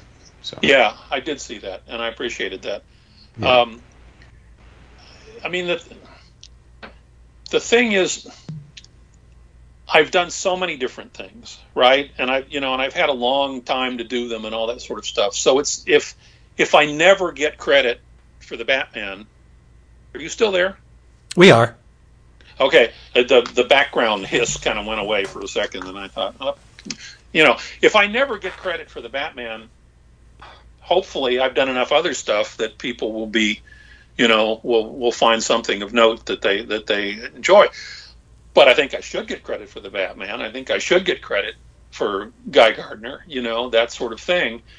And I also think I just don't think that's in DC's DNA to, you could hire, I mean, it's now it's rant time, hopefully not too long, but I mean, that's why their movies are not consistently, I mean, if you hire Patty Jenkins and you give her a good script, she can turn out a good Wonder Woman. If you hire Patty Jenkins and give her a bad script, she'll turn out Wonder Woman 1984, right? I mean, it's like they don't have a Kevin Feige. They don't have anybody who actually cares about the characters and wants to do something with them. What DC's approach is, let's hire somebody famous and he can do his version of our character, And it's like, so then you get the Christopher Nolan Batmans, and then you get, the Tim Burton Batmans, and then you get, but none of them is Batman, There's no emphasis on Batman. It's the emphasis on, look how cool we are that we got Christopher Nolan to do this for us, I mean, but DC just doesn't understand what makes, in my opinion, for good comics. I mean, when they hired me to write the Justice League and the Batman, Jeanette said, we want you to do with the Justice League what you did with the Avengers. Come over here and give them characterizations and stuff like that. And I mean, she understood that she needed that, but they never, once I was gone, they didn't, make that the new company approach or anything. It didn't change anything. So I'm sorry, I mean, I'm sorry that that's true, because I love the Batman. That Batman, first comics I ever read were Batman comics. I love Batman as a character, but I would never do Batman again. Because it would be for them, and I'm tired of showing them who Batman is so that other people can make use of it, and then they can sort of go out of their way to stiff me on it. So, not a big DC fan. You may have gathered. Right. I think. I mean, go ahead. When you disregard so blatantly the mythology and the people responsible for it, not only doesn't it bode well for the outcome of your film, but it sets you down a bad path karmically. Because this energy that was infused in these early stories that people obviously connected with, many people, and to just openly just disregard that stuff in favor of an up and coming, auteur or whatever they want to call it, I just think it karmically is not a good idea. And we see the proof is in the pudding. Their movies are lackluster for the most part. Right. I mean, Wonder Woman, the first Wonder Woman was good. And then I was one of those people on Christmas night who sat down to watch Wonder Woman 1984. And half an hour into it, I was like, God, this is same. Speak on it, Steve. Yeah. Speak on it. This is not working. I looked, and the difference was the script. I mean, it wasn't the same people who wrote the second one who wrote the first one. Patty Jenkins was the same. Gal Gadot was the same. But, stories matter. Characterizations matter. And whatever. Yeah. I don't know how you make a Gal Gadot movie that's unwatchable, but they did it. They did. I know. Yeah. I know. Steve, just like focusing on the Marvel stuff, because obviously Shang-Chi is looming. I'm curious. I mean, a few times you have said, and I don't know, maybe I'm just paying too much attention to tense. You were a big comic book fan, so I'm just curious. Over the years, have you not kept up with the medium? And then sort of a corollary to that, having had a hand in so many of these characters, and in particular creating a few of them, like Star-Lord, like Mantis. When you watch Guardians, or I don't know if you've seen the screener, or when you do watch Shang-Chi, like, do you take pride of authorship? Like, does it excite you for what it is, or do you feel like, oh, this is totally separate, it's a totally different vision for me? I mean, I'm just, because like as fanboys, right, as people who grew up reading this stuff, we have ownership. Like, we feel like we have ownership in it, right? Like, I sit there and tell my kids and wife, like, I was, this is a comic that I've been reading for 30 years, and so I would imagine in my world, if I had a hand in creating it or telling great stories with them, I'd have immense sense of pride. But I also don't have to think about like the financial angle and credit there. So I'm just curious, like, do you have any kind of pleasure or emotional attachment to these characters when you see them in modern format or form? Yeah, I do. One thing I learned a long time ago, before there even were any movies, but I just heard, and internalized, that nobody wants to hear from the writer. They don't want the writer coming around saying, well, but I had a different vision here. It's like, no, we're working on our vision now. Thank you very much. Right? I understood that. And so I didn't go into the movies with the idea of like, I'm going to live or die based on whether they're faithful to my characters or not. I like it when they are, right? I would hope that would be the case all the time, but it's not. And so, I sit there. My example these days is Mantis. The only relationship between my Mantis and the one on the screen is they're both female. They have no other overlap whatsoever. And so I started saying, well, that's not the Mantis that I did. And I was at a con in Vancouver 2019, when we still had cons, and Pom Klementieff was there, and she plays Mantis on screen. And I went over to introduce myself, and first thing she said to me was, I hear you don't like me on the screen. And I said, no, I like you on the screen. I like your character on the screen. It's just not my character, and I think for me, it's worth noting that it's not my character, but I like the Guardians movies. I like you in the Guardians movies. I like, and so one of the perks of being in this situation now is I do get invited to the premieres in LA on Hollywood Boulevard with the red carpet, all that good stuff. I don't go on the side of the carpet where I get interviewed, but I'm there. I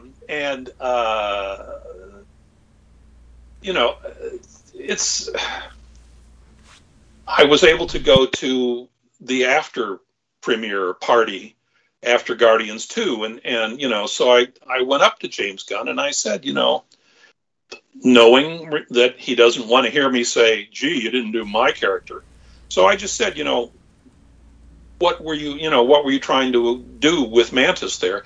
And he said, well, I needed a character who could do that stuff. So I did it, He didn't take offense. I wasn't offensive, but I mean, and I get that. I mean, you're trying to put together a group of people over 2 hours that have a story. So you gotta make them all fit together.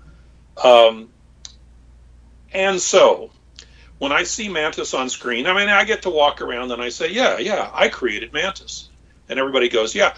But an interesting thing is I also realize that if it hasn't happened already, very soon, most people are going to think that's Mantis. There's going to be a whole lot more people who know that Mantis than the one that I, wrote for years and years. There's nothing I can do about that. I don't, it's not like I feel I need to do something about that, because that's just, that's just reality. And I understand that. So I go to the movie, I see Mantis and Star-Lord on screen. I go, yeah, cool. I created characters which have now morphed into those situations. Jim Starlin and I co-created Shang-Chi. Shang-Chi movie is done entirely by Asians who are working to give it an Asian sensibility. That, I mean, we did our best, but we're not Asian, whatever. So that's going to be different in a number of respects, I'm sure. I have not seen it. I won't see it probably until the premiere. Oddly, DC did send out a screener for Zack Snyder's Justice League, but Marvel never sends out screeners.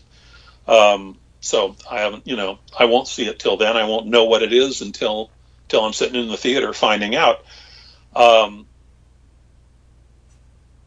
But, it's just different. I mean, I remember early on, fight scenes in comics are a place for people to think things. I mean, you get a page full of action, but what the writer can do is get inside people's heads and advance the plot and advance the characterization, all that kind of stuff. And I was very struck watching the first Avengers movie, how people would fight, and that's what they did, was they fight. And it doesn't advance the story at all. It doesn't advance the characterization at all. And that's because it's a movie, We don't have thought balloons. Unless you want to do voiceovers, you don't have any way to do that.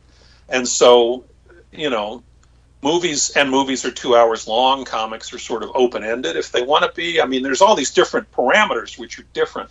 And I get all that. So, I do not go to the movies thinking, well, I'm going to be bummed out if it's not just like a comic book here, WandaVision, right? WandaVision's another thing that comes from my material. And I did get credit, but I didn't create Wanda or Vision, so I didn't get any money. They took it, they ran with it, and I enjoyed what they did with it, So,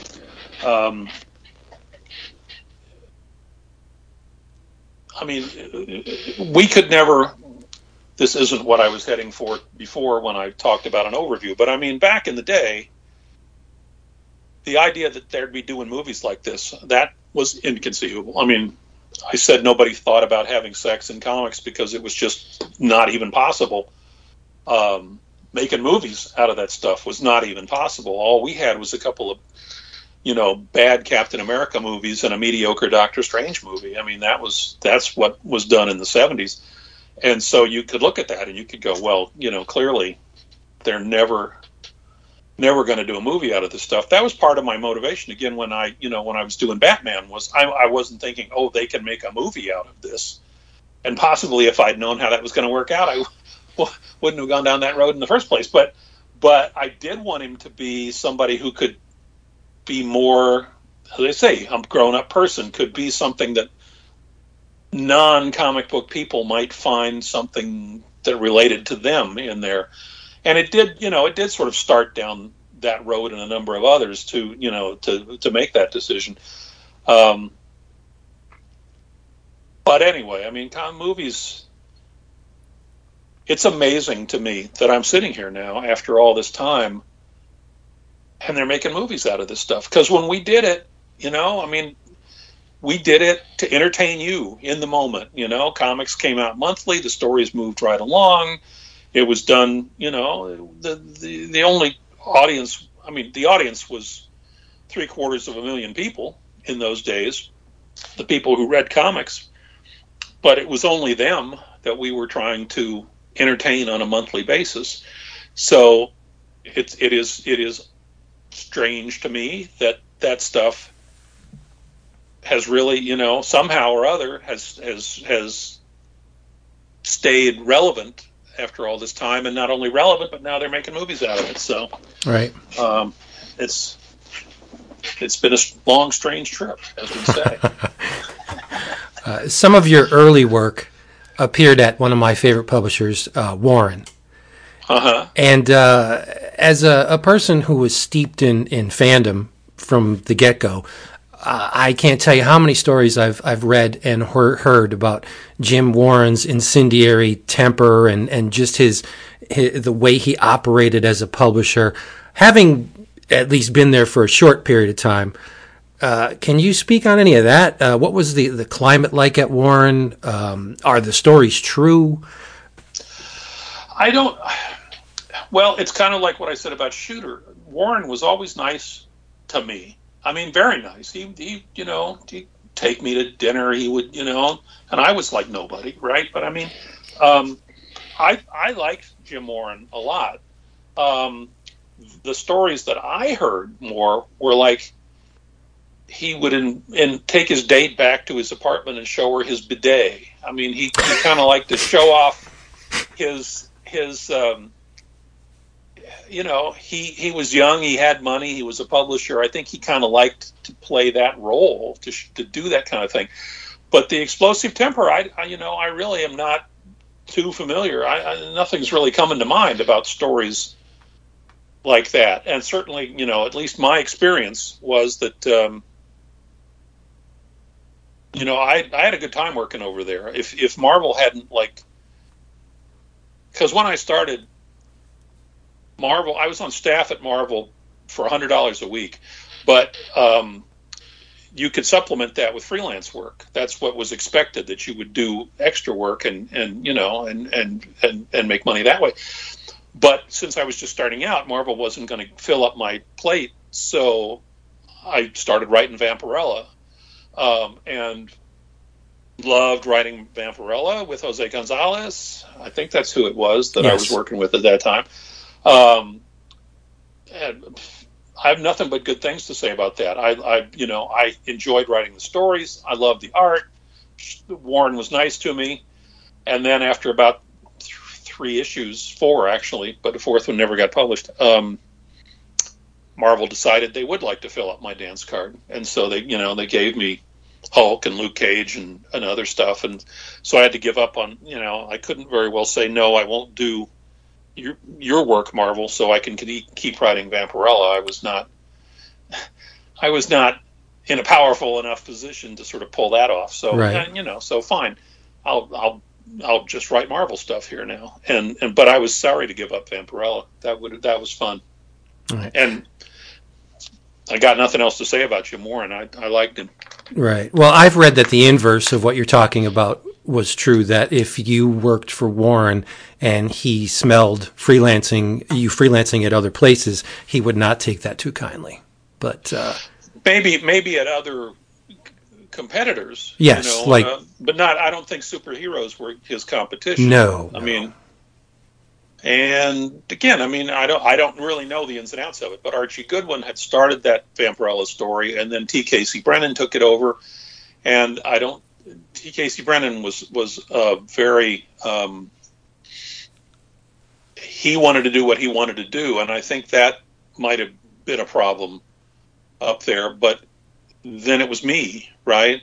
And perhaps Warren didn't want to get on, didn't want to like drop the hammer on me if he had been dropping it on T. Casey Brennan. I really don't know. I can just say I got the work and I enjoyed the work. Yeah. Now there's a guy about which you never read a bad word, and that's Archie Goodwin. He seems to have been universally loved. Too true. Yeah. He was. It's funny because Archie was intelligent. You knew he was intelligent and a good guy and all that good stuff. He was a big fan of TV wrestling, which I never could understand. Oh, nice. Progress. There you go. Yeah, I'm like, dude, it's all fake. I mean, it's like, but I really like it. So I mean, he was an interesting guy, but he was intelligent. He was a good editor. He was a good writer. Good guy to hang around with. Unfortunately, he got cancer, and and toward the end, he was not what he was, as cancer will sometimes do to you. But until that point, he was, he was great. We were talking earlier. We were talking about how you led off by saying back then you had to be in New York. It was the place to be, generally speaking, with a few outliers. Right. But it seems like when I've read, like many people, I've tried to read a lot about that time, and certainly there've been some books and many books written about that time, and some focusing on Stan specifically, but others focusing on the history of Marvel. And I'm sure you've read some, maybe have opinions on some or not. But the one thing I did want to ask is, it seemed like in a few of the books it like portrayed your era at Marvel of having like a pretty tight knit crew. You, Starlin, Al Milgrom, Al Weiss.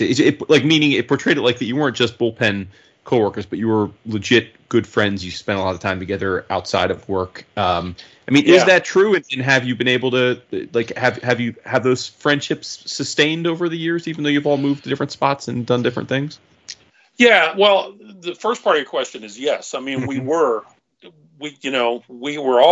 sort of showed up at the same time for no particular reason. It just, we all showed up. We liked each other's work. We were all hanging around together. And so, we were good friends. When I moved to California, they all moved. Starlin, Weiss, Tom Orzechowski, Frank Brunner, they all moved out to California too. And we sort of had the same crew out here, but little by little, they decided they preferred the East Coast to the West Coast or whatever. I mean, and so Frank lives in South Carolina now. Starlin is upstate New York. Weiss is in Manhattan. Orzechowski's in Ohio, I think, something like that.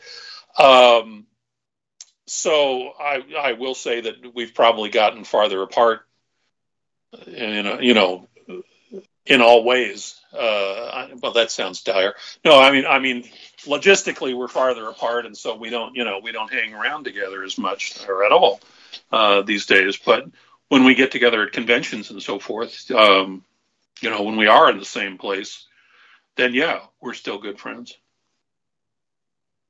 That's great to hear.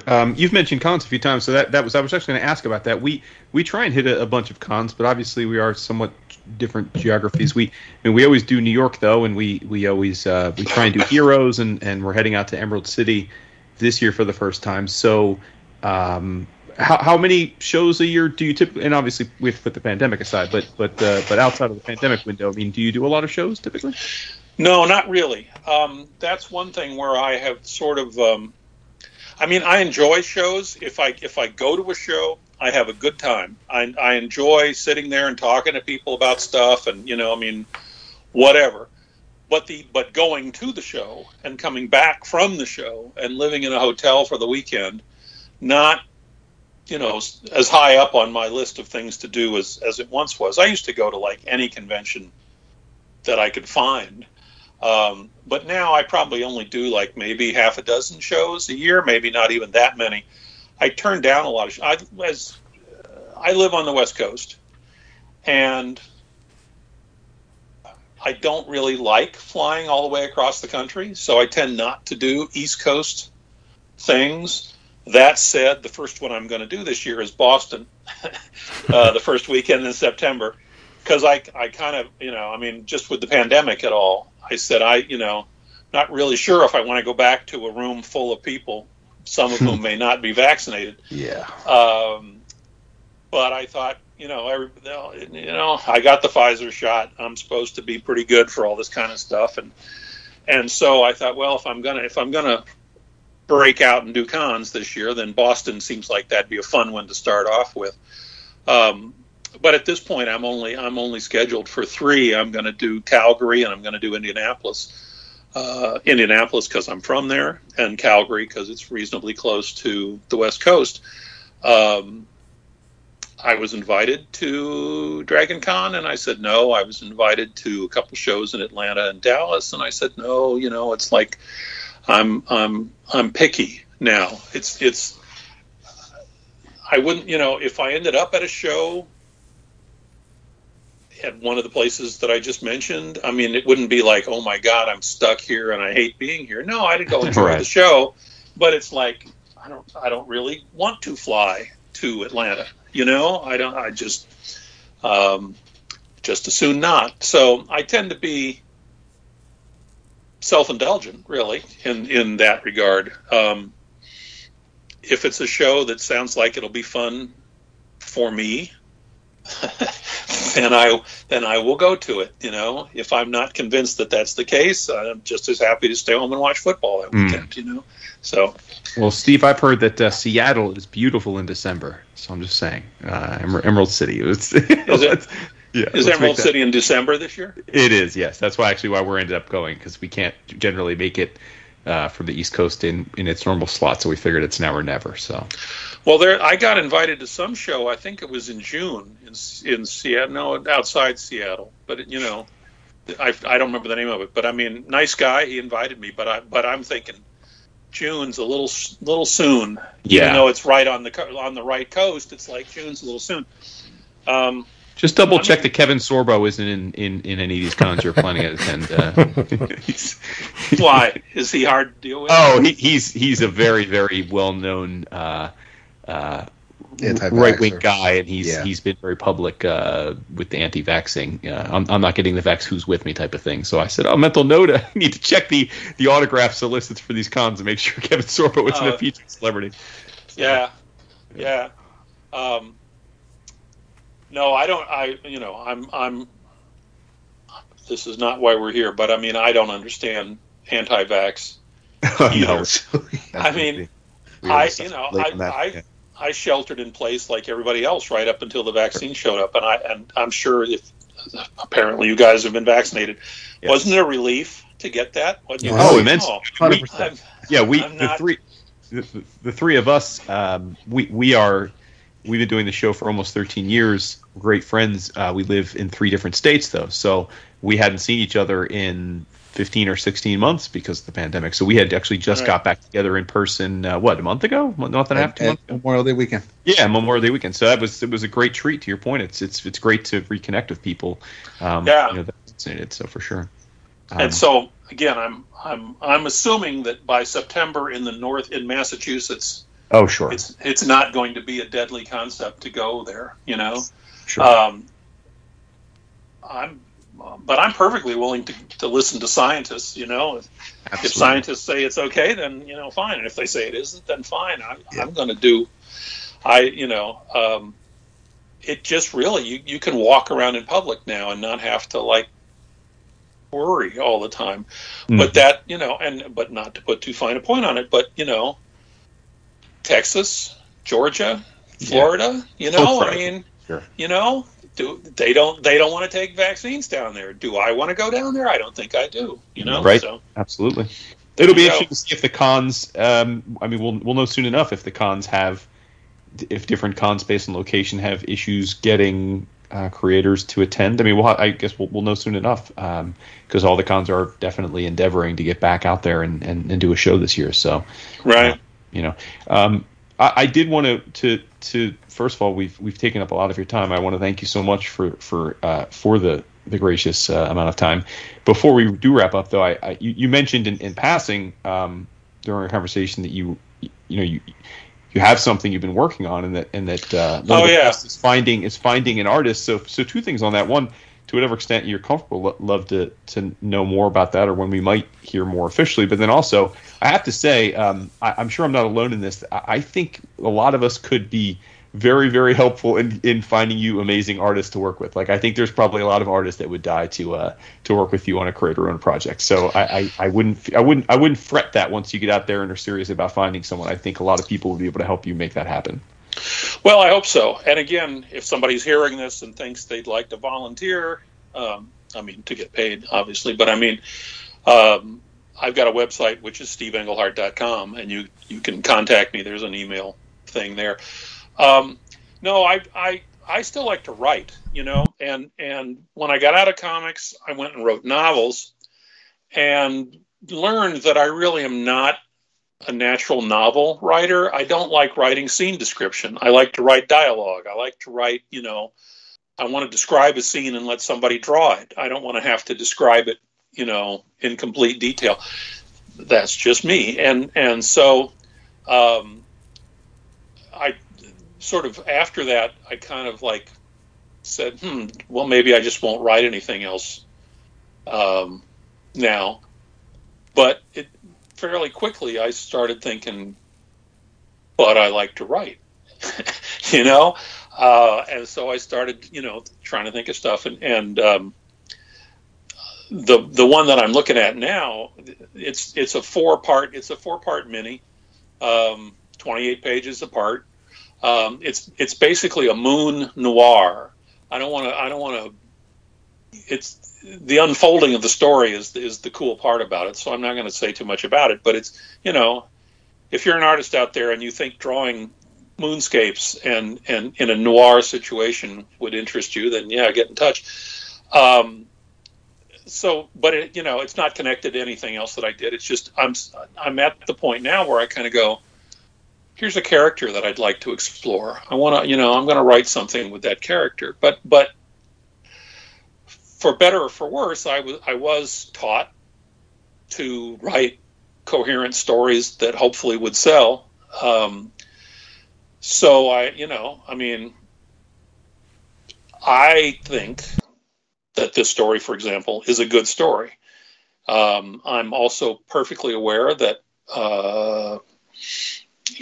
I said earlier, well, Gardner Fox, he was a 40s guy. He couldn't be a 70s guy, really. I think I can be a 2021 guy, but first we'll put the book out and then we'll find out whether people agree with that concept. I don't feel like I've changed at all, really, in terms of being able to get inside people's heads. But, that's part of being a mass market, having a mass market head, which is another, sorry, I'm trying to make several points all at the same time, which is not going to work. But,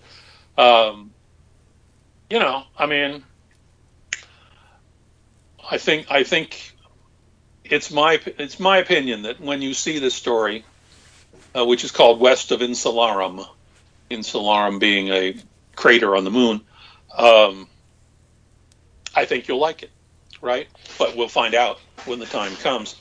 But yeah, I'm still a writer by heart, and so I've got other things too, but they're not ready to go out. But I'm just writing to scratch that itch. Really, right. Well, like I said, I look forward to seeing these hit the presses. I want to see it in previews sooner rather than later. So. Well, I hope so. Nice. Yeah. So I am looking for an artist. That's all I can say. I have very little idea about how to go about it, but. All right. Well, anyway. I think we're not. We can help, but I think others can help too. So now I have a homework assignment. But But anyway, first of all, thanks again so much for coming aboard. It's a true treat to finally get a chance to chat with you. You know, we do cons a lot, but as we just discussed, we seem to never all be at the same cons, and hopefully we'll rectify that at some point. The cosmic forces will align, but until then, I guess this will have to be the next best thing. But thank you so much for coming on, and I if there's anything you think we haven't covered that we should, or that you wanted to make mention of while you have the podium, by all means. If not, we'll say thanks and we'll sign off. No, I think that's it. I've trashed DC. Oh man, what else is there to do? Right. There we go. Well, enjoy the rest of the summer, and I hope you do get some smiles from Shang-Chi when it hits the theaters and all that good stuff. So me too. Well, I'm looking forward to it. They do good movies. So absolutely great. Well, thanks again. Very much appreciate it. Yeah, thank you guys. have a great night. Have a great night. Thank you. Yeah, you too. Bye. How do you follow that? We can't. No. We can't. It's in your travels, and that's it. I was going to say, much to some listeners' chagrin, we had thought, depending on the length of the interview, that we'd talk some book, but I think you were right to say let's just wrap it up. He's a very hard act to follow, but just to make it up to you, we're going to do 2 bonus episodes this month. I've decided. Nice. Well, we do 2 bonus episodes a month. Well, we're going to do 3 bonus episodes. I've decided. David's like, what? No, we got this. But anyway, yeah, that was extremely gratifying because I wanted to say this to him, but I didn't want to sound like a Chris Farley. But having steeped myself in the art form of comics in the days where there was no internet, right? We had fanzines, but more often than not, you had to make an effort to get those. And so there wasn't the omnipresent commentary by our favorite creators.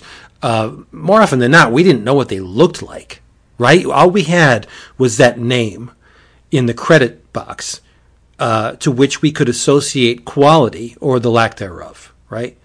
And having grown up reading Englehart stuff, I always associated him as an author that I enjoyed. So now to put a voice and a personality and a sense of humor and an intelligence behind that name that we've read for so many years, that was extremely gratifying. Like, I didn't want to just slather him with praise. I should have, maybe. But it was amazing to just sit down with one of these guys that had a very active role in my formative years. It's crazy that we have the luxury, thanks to this bullshit technology, we have the luxury of being able to speak with these people and communicate with our heroes. And it's just amazing. I don't want to sound like the old guy, but it's one of the benefits of technology that we finally got to talk to Steve Englehart. It's just bizarre. What else is possible?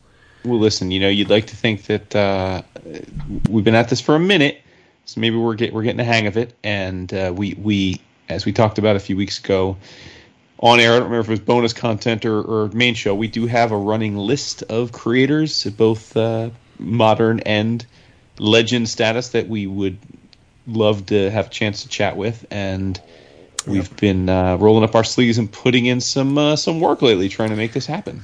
Yeah, Jason says we, but it's mostly he.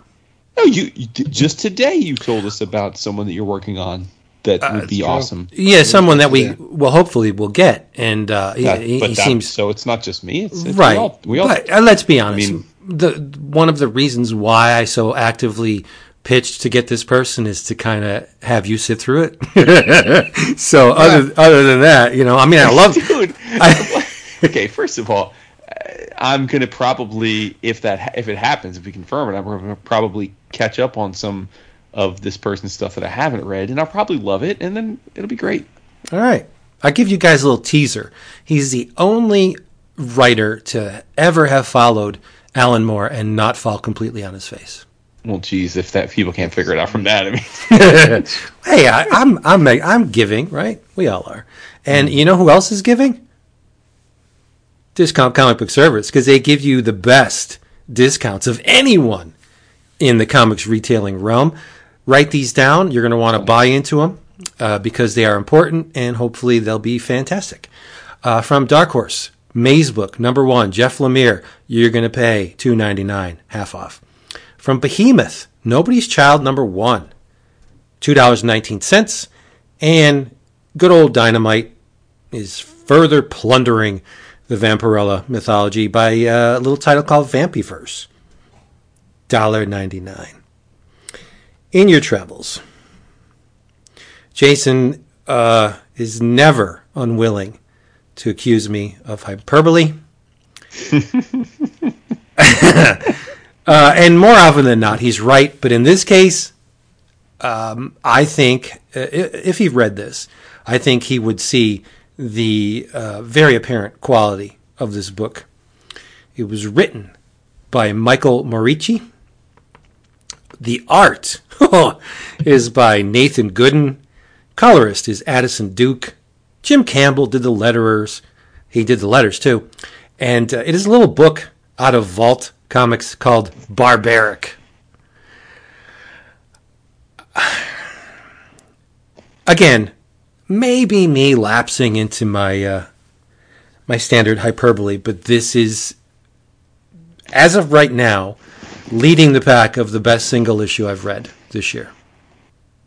It's certainly the best first issue I've read. What's the rub?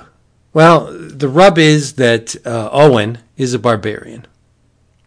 And he does all things barbarian. He maims and kills and plunders. And he's very good at what he does. And he's achieved some renown. But he runs afoul of a trio of witches. In this case, the Fates. And the Fates decree that he is furthermore cursed. He is now beholden to the right thing. He has to do the right thing. In every situation, he has to make sure that those wronged are defended. He makes sure that those who have committed despicable crimes are dispatched with undue haste.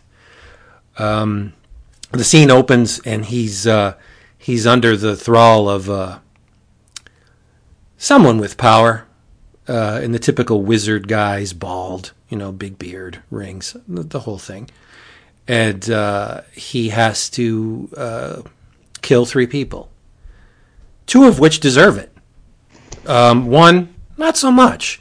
So he tells this person, all right, I'll kill the 2 despicable wretches, but the other guy, I can't do it. I have to do what's right. The whole while, he's being led on by his axe. And the axe's name is Axe. And the axe speaks to him. Apparently, Owen is the only one who can see the axe speaking. To everyone else, it's just an axe. But to Owen, it's an anthropomorphic axe. It has a face and a mouth, which is attached to a face. And, the axe gets drunk on blood. It just gorges itself on the blood of Owen's victims. And he gets drunk and actually does the whole Foster Brooks deal. But so later on in the first issue, while doing the right thing, good old Owen has to defend a woman who is one of those things he despises, and that is a witch. And the design of this lady is incredible. She has tattoos of weaponry on her body, and she can reach into her skin. She has swords on her forearms. She could reach into her skin and pull out, make manifest, the weapon from her tattoo. That is freaking cool to me. The tattooed man. If the premise of a barbarian have to doing a force to do the right thing didn't win me over, or an anthropomorphic axe didn't, I think the fact that this young lady who is a witch and can pull weapons from her skin, that sealed the deal. I mean, it's just an incredible concept. But this issue is not for the faint of heart. There is profanity galore. There is nudity and sex and massive violence throughout. In other words, this book is speaking my language. There's a scene where Owen is reliving some of his exploits, and he's a fan of the drink, and he's also a fan of the ladies. And there's one scene where there's a giant, what looks like an orc maiden, and she's at least 4 times bigger or larger than Owen, and he's in there. I mean, he's going at it, and it's just a panel that made me laugh out loud. But I think this book was absolutely incredible. From Marici's writing was great. Nathan Gooden's art is just chef's kiss. It's impeccable. There is nothing, literally nothing, about this book that I would change. I think it's an incredible achievement. I'm in for the duration. Like I said, the best thing I've read this year so far. It's sexy, it's disturbing, it's wanton, it's lascivious. There are eviscerations. Characters are split in half, and you get to see the interior workings of these things. The witch, the young witch at the end, is just incredible. I can't give this book enough praise. I loved every line on these pages. Go get Barbaric. Right, David? It's so much fun. It's on my pull list at the shop because I don't want to wait to get it in my box. It's I've read the first issue twice. The art is absolutely phenomenal. It's funny, it's clever. And there's some pages where it seems a little wordy, but it is so worth it. I had a blast reading it, and yes, while her tattoos and the ability to do what she does with them isn't necessarily original, because like I said, the tattooed man over at DC could do that. It looks great on her, and I thought it was absolute blast. Introducing her and her abilities made me laugh, because Owen's trying to do what's right because of this curse, and it turns out you are a witch. She's like, well, yeah, but I'm a good witch. Right, their conversation is hysterical. It's fantastic, and obviously she is I don't think she's going to be like a throwaway character, because she's going to cover the second issue. Yeah, so, and this book does not flinch. There's a scene where Owen, mano a testicle, crushes a character's balls in his hand. And they could have done it. It wouldn't have been as effective, but they could have done it with just the busts of each character and have him, the handoff panel squeezing the balls. But there's an inset panel where you see this character's balls in Owen's hand, and the blood is shooting out of them, and there's a pop. Oh, you hear the testicles pop. It's like, oh, I love this book. I just love it. One of my favorite panels is probably when Axe realizes that she could hear him. It's a miracle. For I've only had this oaf to talk to, but now there's someone else. Oh my God, the poor Axe. Yeah. The Axe is great. The Axe is probably my favorite character. I want an enamel pin of Axe. Here's the deal. If Vault doesn't parlay these character designs into action figures, maybe designed by Four Horsemen, I'm just saying, somebody at Vault's not doing their job, because Owen and Axe just scream action figure. Come on. Yeah, it's a great design. I had a blast with it. I can't wait for the second issue. This was a lot of fun. I hope there are multiple printings of this. I hope it really does. There's a black and white one coming. Yes, I know, and I didn't double dip, because and Gooden's art is fantastic, and would sing in black and white. The colors are great in this issue, but I might, if I'm going to double dip, maybe I'll wait to see if they do a collection of issues in black and white, and I could see me going for that. But well, I don't think the black and white one was solicited yet. I'm pretty sure it wasn't because they didn't. But maybe you're right. Yeah, because I would be, as a publisher, I'd be very reluctant to say, hey, we got a black and white of this one coming up without seeing at least some of the numbers on the first issue. Sure. Right? That makes sense. Yeah. So I don't know. Regardless, I'm getting it. Yeah. Of course you are. Just like the last Ronin. You going to spring for the sketchbook? Eastman's sketchbook that's currently in the previews? Oh, I didn't get there yet. Oh, yeah. What issue is it? Is it the first issue or just a sketchbook? It's a sketchbook featuring designs for issues 2 and 3. Oh, well then, yeah, of course. Yep. It's a no-brainer. My man. Oh, fantastic. Jason won't get it because he doesn't get anything good. in your travels, I caught up on an issue. I caught up on a series that I spoke about recently, and it went off in a different direction that I wasn't expecting. But the Shadecraft by Joe Henderson and Lee Garbett continues to just blow you away. The Garbett's art, of course, fantastic. Love the characters. Zadie is great. Her brother, Ricky, and there may be some air quotes around brother because depending on the issue you're reading, it may not be him, but I think it is because the guidance counselor that was introduced at the end of the second issue isn't who she seems to be. And Zadie's mom isn't who she seems to be. I thought this was going to be a series about a young woman who has abilities or is haunted or being stalked by shadows, something creepy going on out there. It isn't. It's not what I thought it was going to be, and I am really, really stoked for where we're going now. And we got some backstory on Mom in the fourth issue.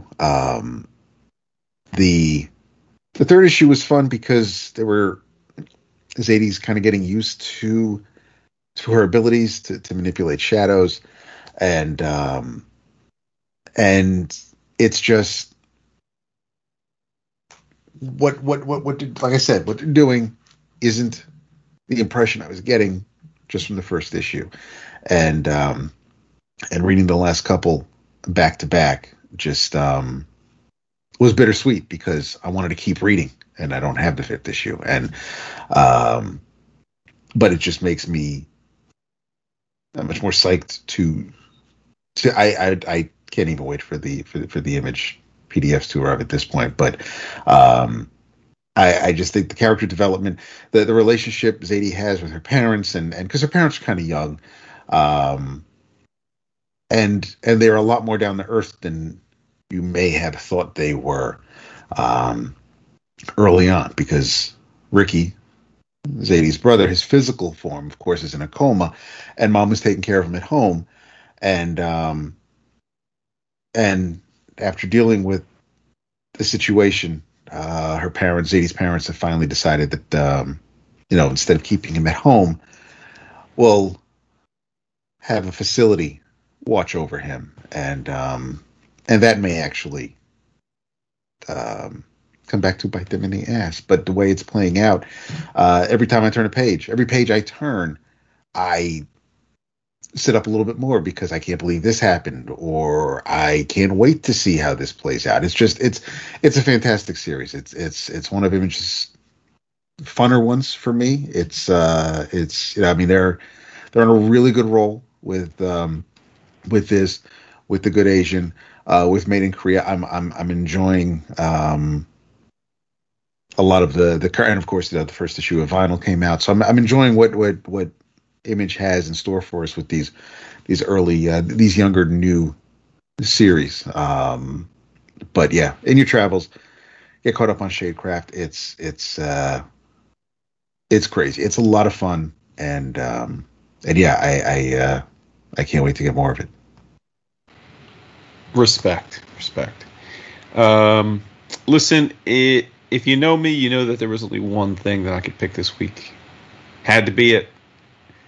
In your travels, if you haven't already, you got to give X-Men #1 a try. I was worried. I was worried when they announced that Hickman was giving up the titular book. I thought, uh-oh. But then they said Jerry Duggan was going to write it. And I thought, okay. He's been doing a good job in the X-Verse, so I got faith. Then we got the Planet-Sized, which Vince co-signed as being amazing. And I thought, okay, all right, I'm feeling good. And then now that I read this, I'm like, why did I have any worries? Because it's freaking awesome. Duggan wrote it. Pepe Larraz, which has become like Marvel's go-to guy. I feel like every time they have a big book, they're like, all right, Pepe, you're going to draw it. Justifiably so, by the way. Did the art chores. Marte Garcia on the colors. Clayton Cowles on the letters. Your team is Cyclops, Jean Grey, Sunfire, Synch, Wolverine, a.k.a. X-23, Laura, Polaris, and Rogue. And I love when a team book gives you a little bit of the column A, old classic characters, and a little column B, characters that you don't see as often. To me, that's the perfect recipe. They did this. I was nervous that they said that the main team was going to live in New York. I thought, what's the matter with Krakoa? I don't know why I worried about that. They built a fucking treehouse in the middle of the park in New York, and it's like a Krakoa treehouse. It's amazingly designed. I loved the issue, man. It was beautiful to look at. It was action-packed. There was intrigue. Ben Urich shows up, Dap, if you haven't read it. Trying to do his investigative reporting. Not yet, but okay. Yeah, Ben Urich's like all up in the business. We're trying to figure out what's going on. Particularly interested in the fact that it seems like mutants who he knows for a fact were legit dead are not dead anymore. And he's like, yo, Cyclops, what up with that? And Vince, as a longtime fan of Sentai, Yes. this book plays fan service to you. I'm not trying to spoil things, but all I can say is when the X-Men face a big bad in the middle of New York City, a giant kaiju monster that they don't seem to be able to take down, what do?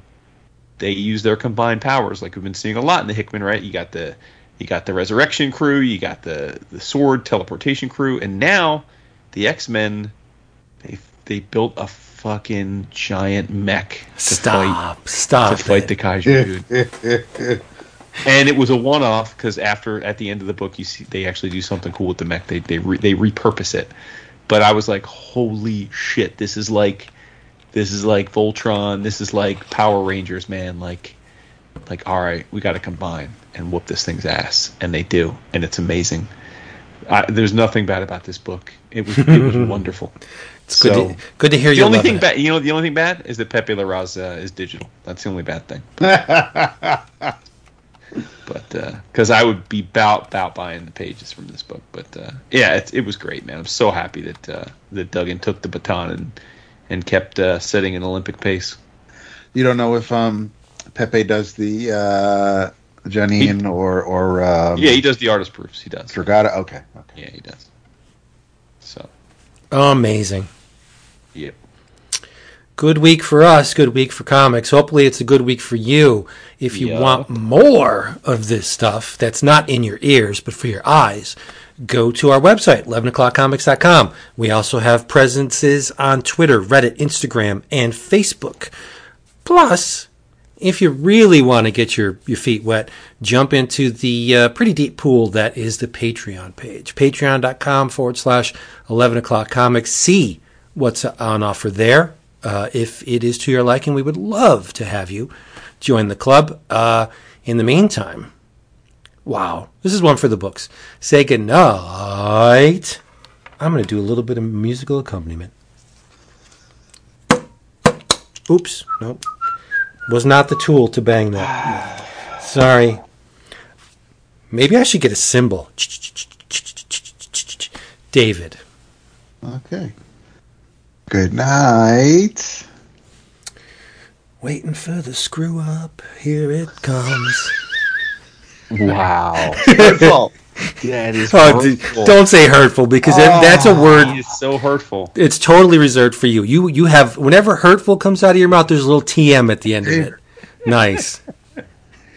The only person on the planet I say is hurtful to me is you, because it was hurtful to me. I try. I really try.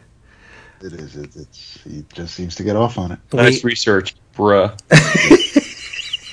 We only hurt the ones we love. Next time. Oh, goodness. Seriously. All right, everybody, we're out of here. Hope you enjoyed it. Come back next time. We don't know when it's going to be, but we may have one for you before next Friday.